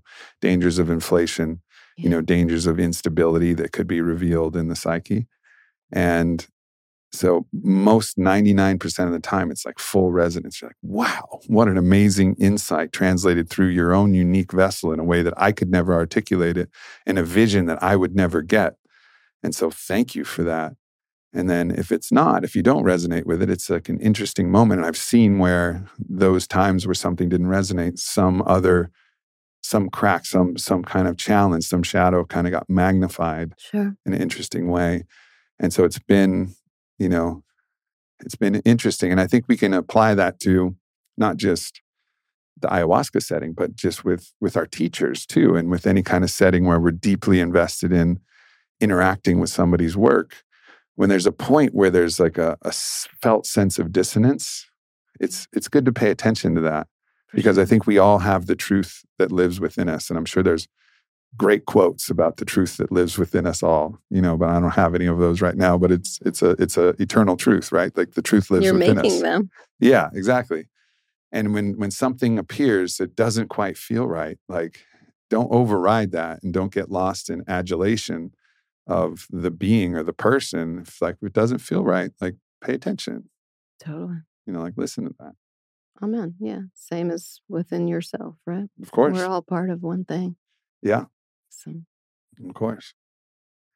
What else from the laws, if you just kind of allow naturally that to come through, connecting to all of the people that are going to listen to this? And is there anything else that kind of rises to the surface as something you'd like to share? Well, since you're so into Kabbalah, I mean, one of the key laws of Fourth Way is the law of 7. Mm-hmm. And the law of 7 says that everything in the universe runs on octaves. Mm-hmm. So nothing can be born or live or be created without an octave. And an octave is 8, but the 8th is a return. So it's do, re, mi, fa, sol, la, si, do. Do is the beginning and the end, right? Mm-hmm. And so in my book, I have one of the chapters is the law of 7. And it explains, it uses the framework of success. So for anyone who's looking for success in their life, just to know how success actually works, the law of 7 is inside of success, just as it is inside of anything that is born or created. Mm. But let's look at it from the framework of success. So do, re, mi is an idea. It's like where you're like inspired. You're like, oh, I'm going to go write a screenplay, or I'm going to go make a bakery shop or whatever. And most people never get past do, re, mi in their life. And, it is a sad tragedy of life that do, re, mi's die a sad death pretty quickly for most people, because they don't have what it takes, which is what I would call universe or God. They don't have that force behind them. And so do, re, mi actually can't be taken anywhere without that force. Mm-hmm. And do, re, mi is just inspiration. It's just an idea. And then you hit the first interval. And the first interval is called, it's just a pause. So if you look at a musical scale, it's just a pause. But the first interval is in the work, it's difficulty, minor difficulty. So for instance, if do, re, mi for you was like, I'm going to become a vegan. Mm-hmm. So the first difficulty would be like, you're at a friend's party and they're serving these amazing burgers and they look really good and they're like bacon and there's a bun, and you were trying to do keto and like paleo and vegan, and you're like, I'm going to do this. And then you were tempted by these burgers, and maybe you've been vegan or paleo or whatever for 2 weeks now, and now the burger has appeared and you're like, you know what? Fuck it. Yeah. So that's it. And that first interval, whatever it is you started in do, re, mi, has the chance of being squashed.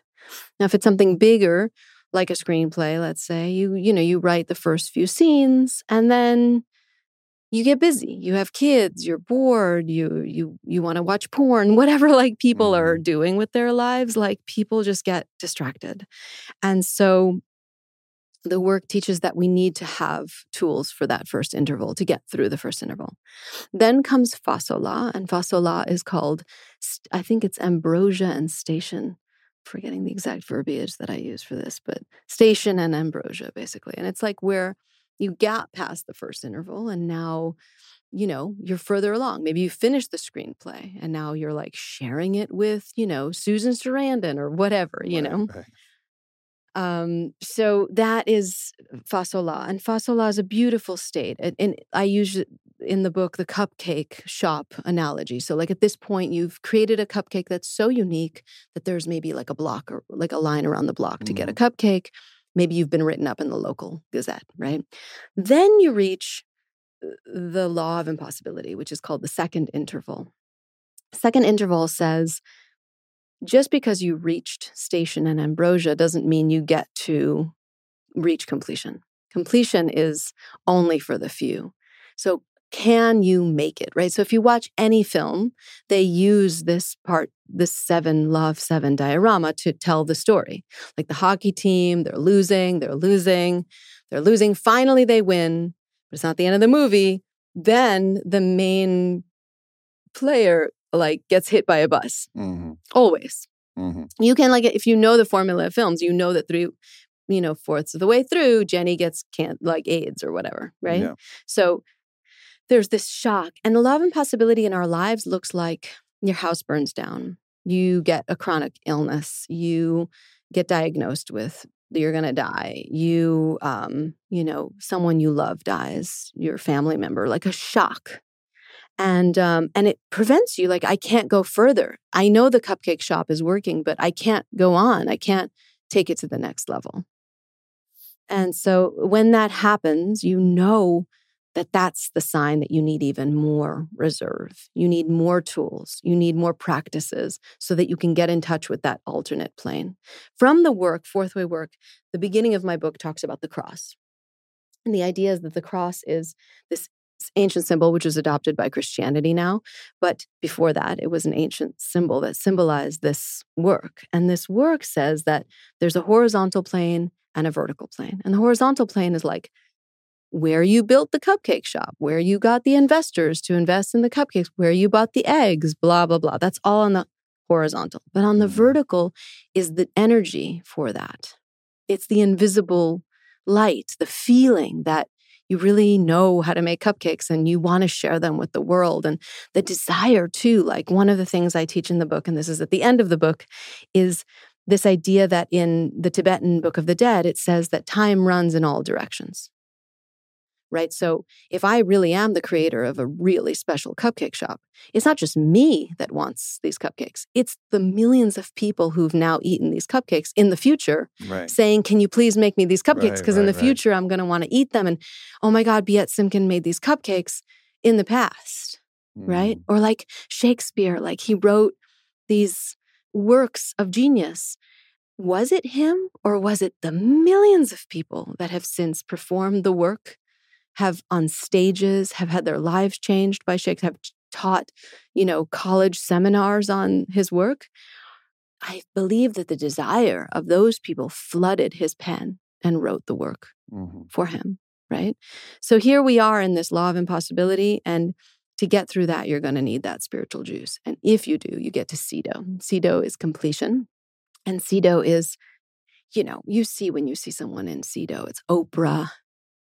It's it's someone who's really living an embodiment of having gone through those walls and said, I know what to do here. I know how to surrender here. I know how to bow down and disappear here so that this whole thing can happen, the whole thing.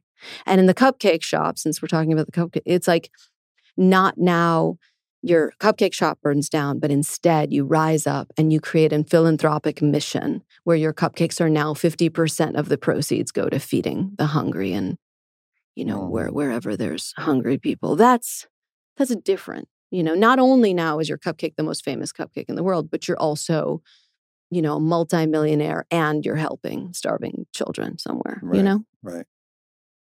It's, I never really thought about it, but, the 7 is absolutely, it's part of the musical scale. And it's not like we invented the musical scale. No, or the rainbow. Yeah, it exists.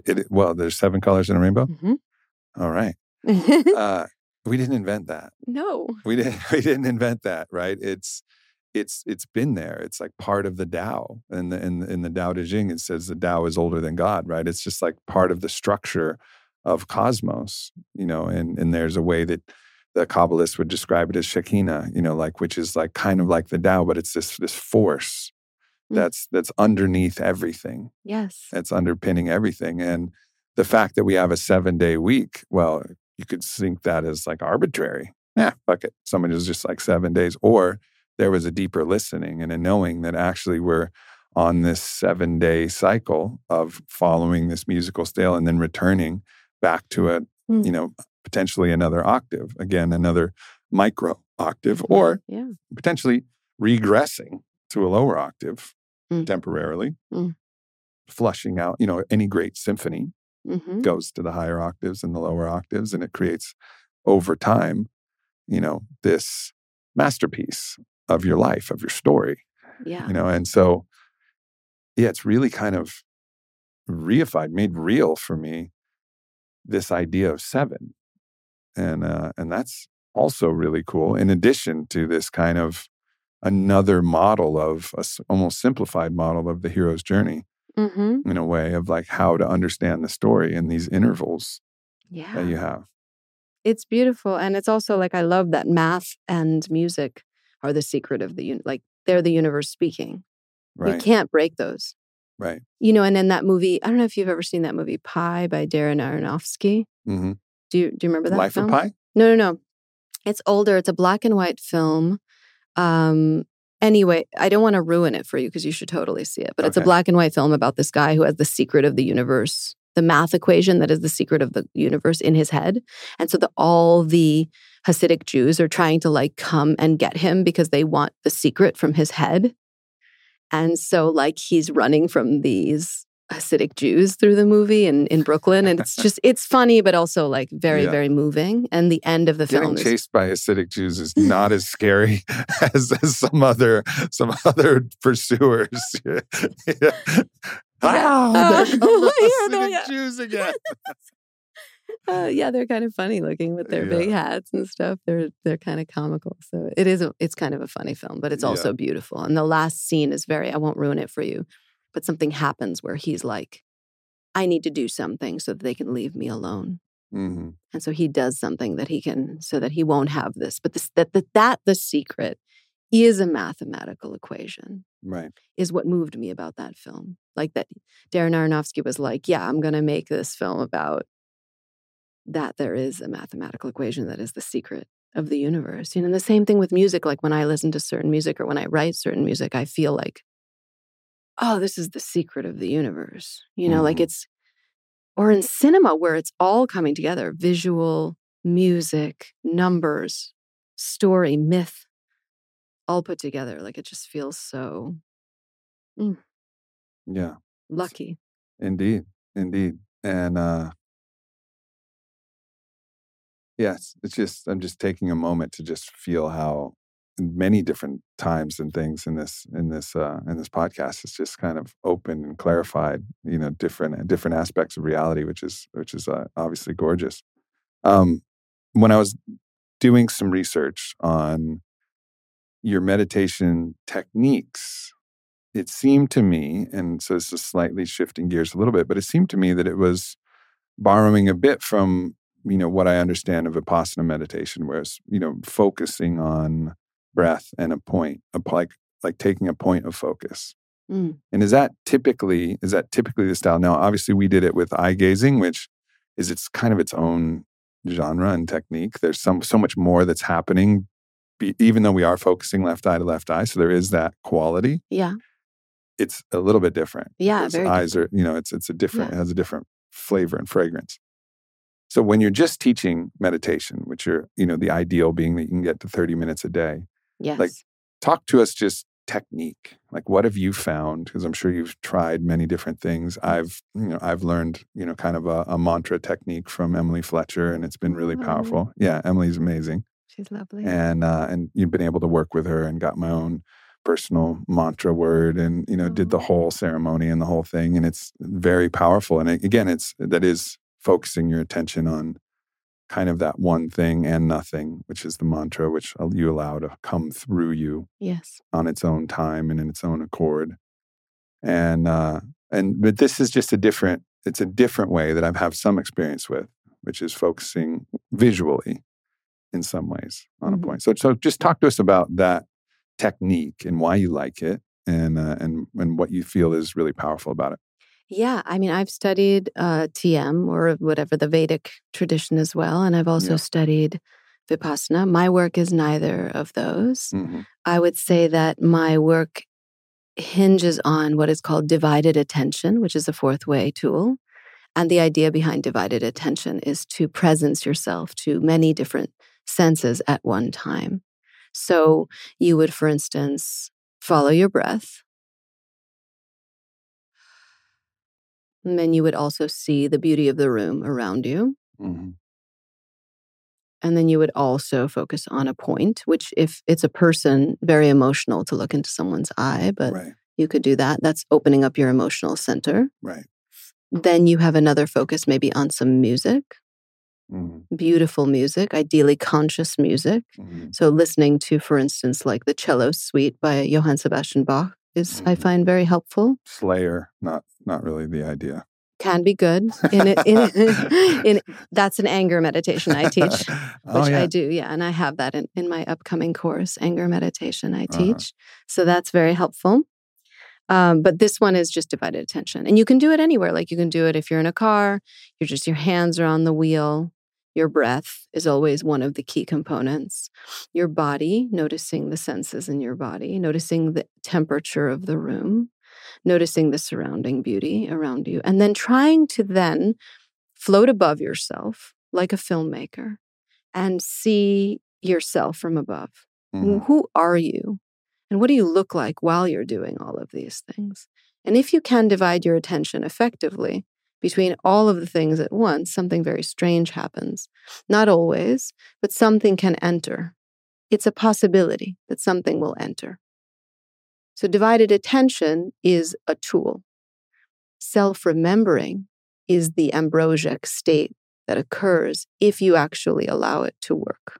Right, right. So this is, I've heard this referred to as like a 5 senses meditation where you're really trying to expand basically the bits of information that come when you're actually fully conscious with everything that's happening. There's so much. Yeah. It is actually, I think, if you look from a neurological perspective, and I've heard some people analyze this, like if you actually pay attention to everything, your brain doesn't have room for additional thoughts and other things to come in. It's at its maximum processing capacity at the conscious level. So the subconscious can process far more than the conscious mind can, and that's why it drives so much of our action, I think. But in this making everything radically conscious, it's just actually crowds out the room for, the way that our mind can wander and get distracted. It's so true, yeah. Yeah. And then you're adding the final bonus, which Right. is the seeing oneself from above, Yeah. which is where I think the crux. Have you ever met someone who's like trying to pretend like they're in a present state, like at a party, and they're like, hey. Oh, yeah. Yeah? Yeah, it's the worst. Right. So what they're doing is they're doing fascinated attention. What they're fascinated with is you. But true self-remembering comes from seeing yourself. So if you saw yourself going, hey, you'd probably start laughing, Right. So the goal of self-remembering and the goal of divided attention is to see, what do I actually look like when I'm out in the world? Mm-hmm. What do I look like when I'm talking to my partner? What do I look like when I'm doing a business transaction? Like, do I look like what I think I look like? Or am I actually present? And when you presence yourself and do the divided attention, you can sometimes see.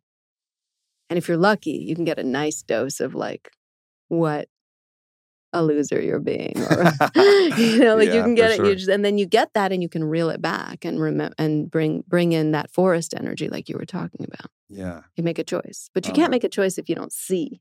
Yeah. Oh, it's like, I'm being kind of, It's, one of the things that came to me yesterday, interestingly enough, although no synchronicities, I suppose, was, and I've felt this for a lot of my life because there was a time where I did more journaling than I do now. There was a time when I was more emotionally tumultuous, and I've had my own adventures in love and romance and unrequited love and then polyamory and then all kinds of different things. So I was journaling a lot, and which is incredibly helpful when you're going through a lot. Like journaling is unequivocally one of the best techniques that we can do.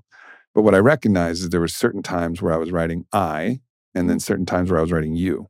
Like, you gotta do this, you're gonna blah, blah, blah. So I'd write in second person in my own journal. I was like, what am I doing writing in second person in my own journal? Begging the question of who is the me that's writing, that's telling me, other me, and giving me advice. And oftentimes, I think in the basic level, that is what Freud would call the superego, which is the kind of judging, critical, but sometimes encouraging coach. And I prefer to call that, rather than the judge, the coach. It's like the coach, like, get in there. Like, you got this, or you're a fucking idiot. Like, what is wrong with you? Like, either way it can take a dark tone. And coaches are like that too.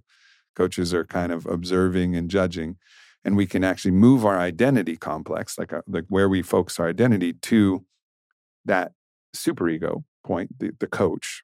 Yeah. And we actually feel like we are the coach and we're talking to ourselves. And it feels like that pre-configures the higher witness perspective that you're talking about, which has a sense of neutrality and also underlying universal love.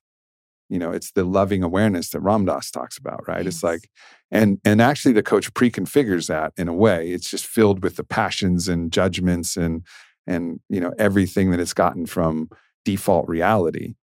But in a way that's like pre-configuring what this witness is. And just, I'm sharing this to help people recognize that we've probably all talked to ourselves in the second person all the time. And so we are actually used to becoming the witness of ourselves. But there's a higher articulation of that, where we're actually witnessing with non-judgmental universal love. Amen. Yeah. And that you said it, neutrality. It's like the sattvic state. Yeah. Right. We want to enter in. If you want to find enlightenment, you can't enter it through positive or negative. People think, oh, well, if I'm really like positive, it's the law of attraction. I got to stay positive. Mm-hmm. And it's kind of like, well, yeah, you need positivity and you need negativity. But if you want to enter the state where you're actually remembering who you are, you need to enter through the sattvic state, which is neither positive or negative, or both of them at the same time. Yeah. So it's like kind of like I do a meditation where I look at one hand and I fill it with all the grace and all the beauty and all the perfect. And then the left hand, and I fill it with all the ugly and all the flaws and all the things I'm ashamed of and all that. And then I find the place in my center, which holds both of those. Like, what part of me is an embodiment of both of those. And that's who I like to go to. Mm. That's who I like to bring to parties. You know what I mean? Like, I'm not... Totally. I think this idea of consistently trying to be, sunshine, rainbows, and butterflies, it's exiling a truth about ourselves, which is we got nasty, murky, swampy aspects. Yeah. And if we're trying to just be one aspect of that, then we're actually teaching ourselves judgment, self-judgment, and also repression. That's the meta context for that, which judgment and repression has nothing to do with enlightenment or spirituality. Actually, it's actually the antithesis of it. So yes, it's great to be all of these things, but there has to be this almost non-dual appreciation for the entirety of yourself, which is the integration of the shadow. It doesn't mean that you have to act out on all of these things, but just to recognize all of these attributes and hold them without judgment. And then actually, when you do choose to be positive and you do choose to be loving and you do choose not to be angry or whatever that is, it's a real choice because you recognize that it's there. It's not this that you're, I'm just good. I'm just good. Yeah. Like, yeah. Who's good? Yeah. It's that, no, I'm good and I'm bad. And I'm going to choose right now to express my goodness and strengthen my goodness. And that's a heroic move. Yeah. It's a heroic, and then you can start to feel good about making that heroic choice. But if it's not a choice, because all you are is butterflies and rainbows, are you really good? Or are you just operating on the momentum of what you've inherited and learned and what you've suppressed? And so there's only real power, and power in the good way, like personal power, in actually holding the entirety of yourself. And like you said, both hands, and then finding yourself in the center, and then choosing which hand that you want to lend energy to. Mm. Yeah. And also not being afraid to be like that whole person. Yeah. So like people, like I used to feel like I was really bad and I was going to get found out. But that's when I was trying to pretend like I wasn't this other part of me. And so once I accepted that there was these other parts of me and they were not leaving, it was just like, okay, well, I'll just fucking take her fucking panties off and hang out, And I feel like that today. I feel like I'm at a party. Like when I'm at a party, I feel like I'm in my pajamas and I'm just chilling. Yeah. It seemed to me that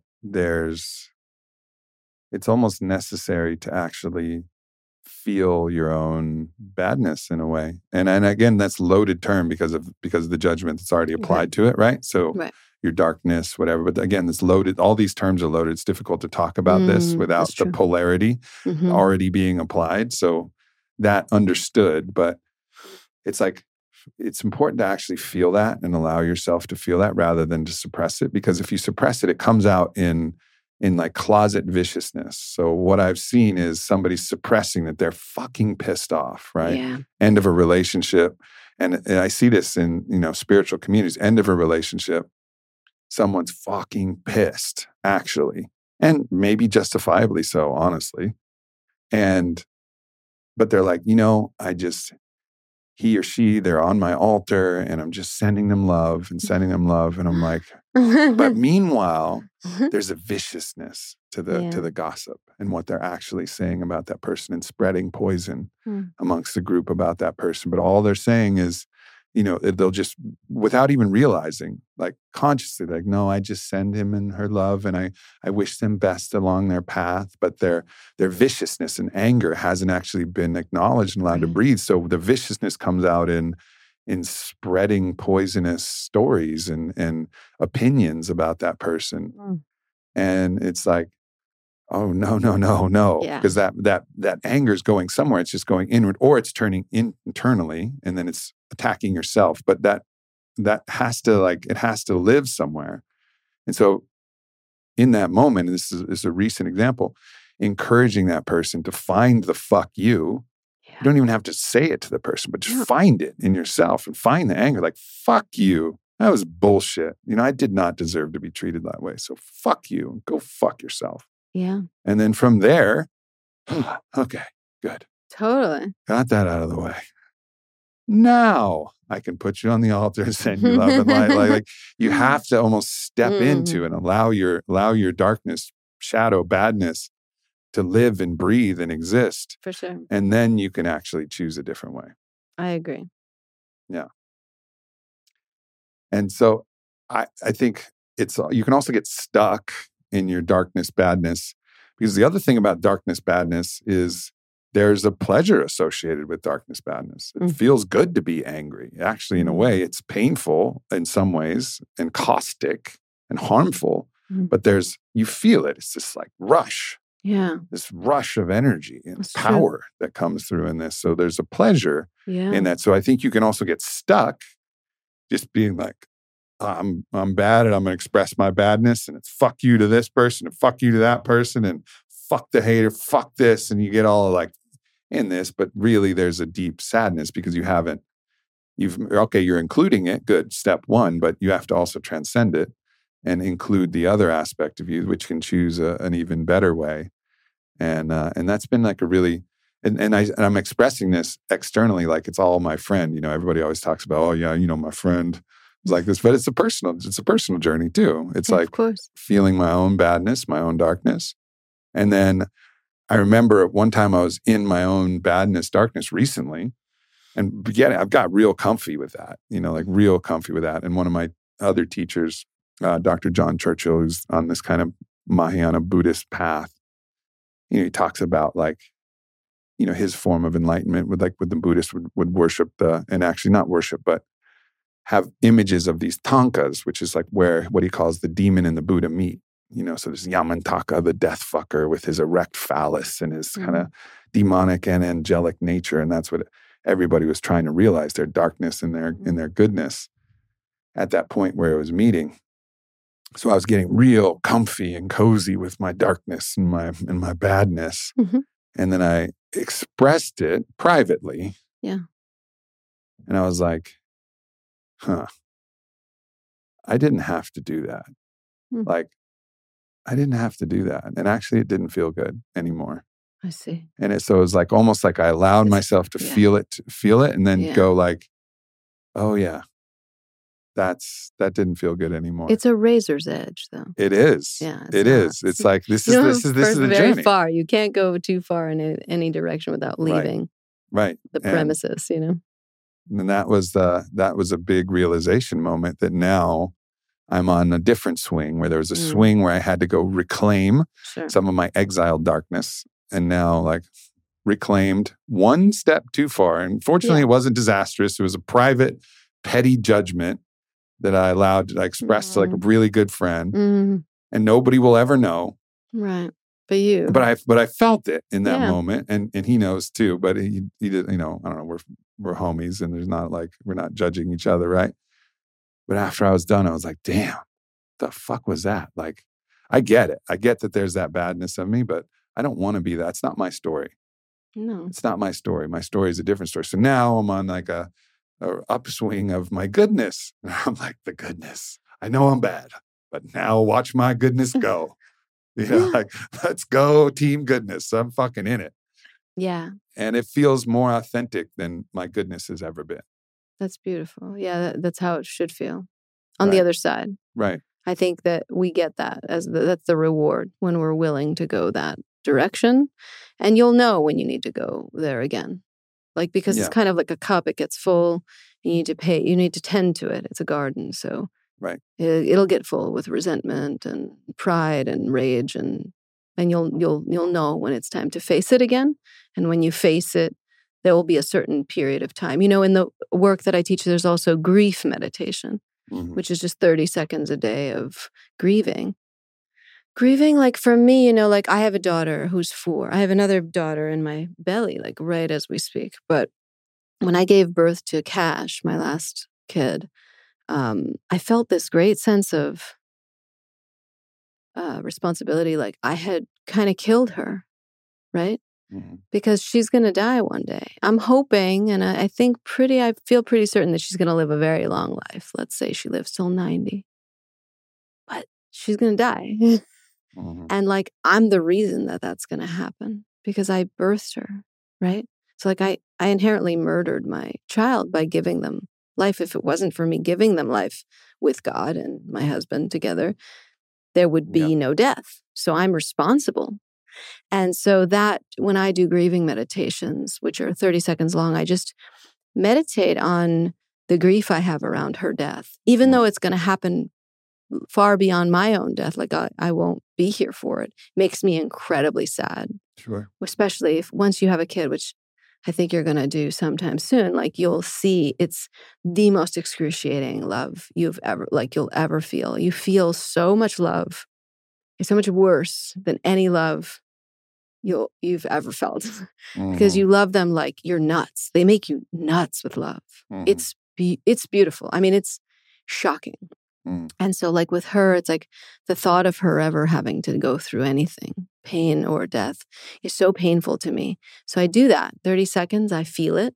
And then I imagine that a light being, I choose like a conscious being like Jesus or Buddha to hold me in their arms and just let me have that grief.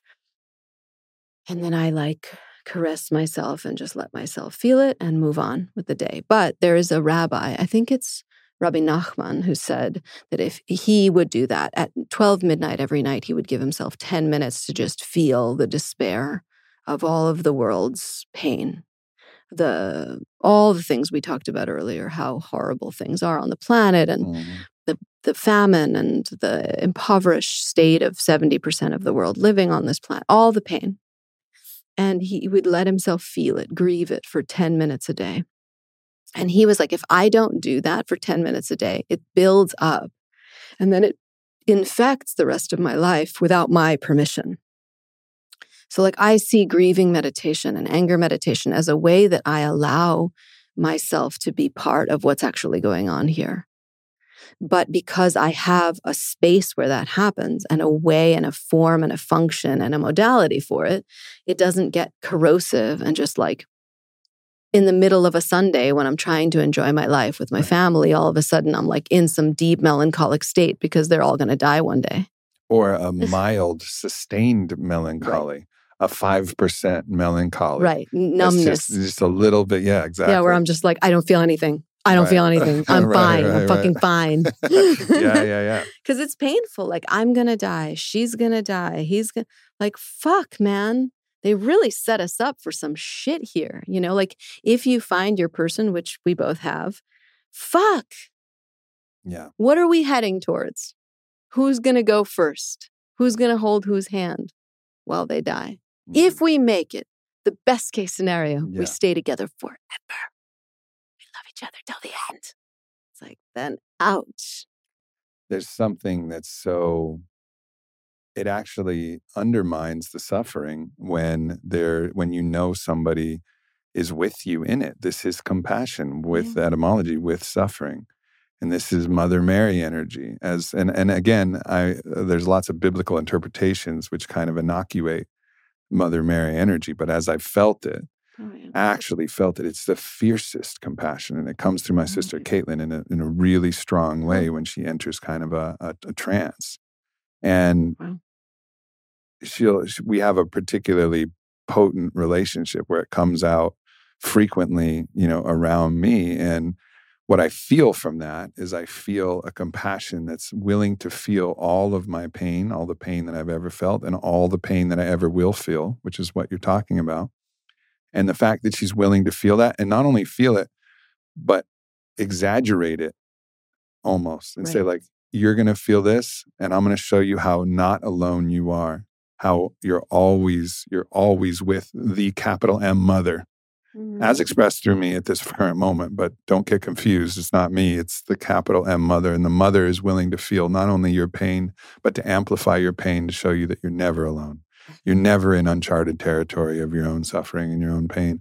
And then at that point, it's deeply moving, of course, but then you feel like, oh, I'm not in this alone. Because being alone, levado, as it says in the old text, right? Levado, being alone, is one of the most painful things. But if someone's with you the whole way, as you're already with your kids in their suffering, right? This is Divine Mother. This is like, no, like mom's here. Mom's here no matter what. She is. And that's so powerful to have that, to have that embodied and to know, like, all right, mom's here. And father energy is more like, it's going to be all right. You're going to be in another body. This is just the way it is. Like, you'll be all right, son. You'll be all right.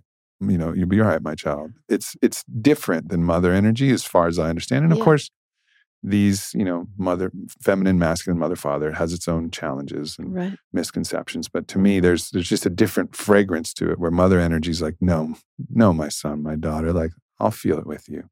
Yeah. I'm right there. I'll feel everything. And then the father is the telos, like, don't worry. This will pass. This is only a stage, and this is helping. And it's like moving you out of it. Whereas mother's like, don't worry. I'm going to stay right here with you as long as you want. As long as you want to feel it, I'll feel it with you. And I think both are necessary. And as if we can encounter that at all in our life, represented by a person, fucking great. Because then that models what we can actually access in the great beyond, in the actual full expression of that archetype, in the archangel expression of that archetype, or the divine expression of it. And I think it's just beautiful that you're already modeling that for your children.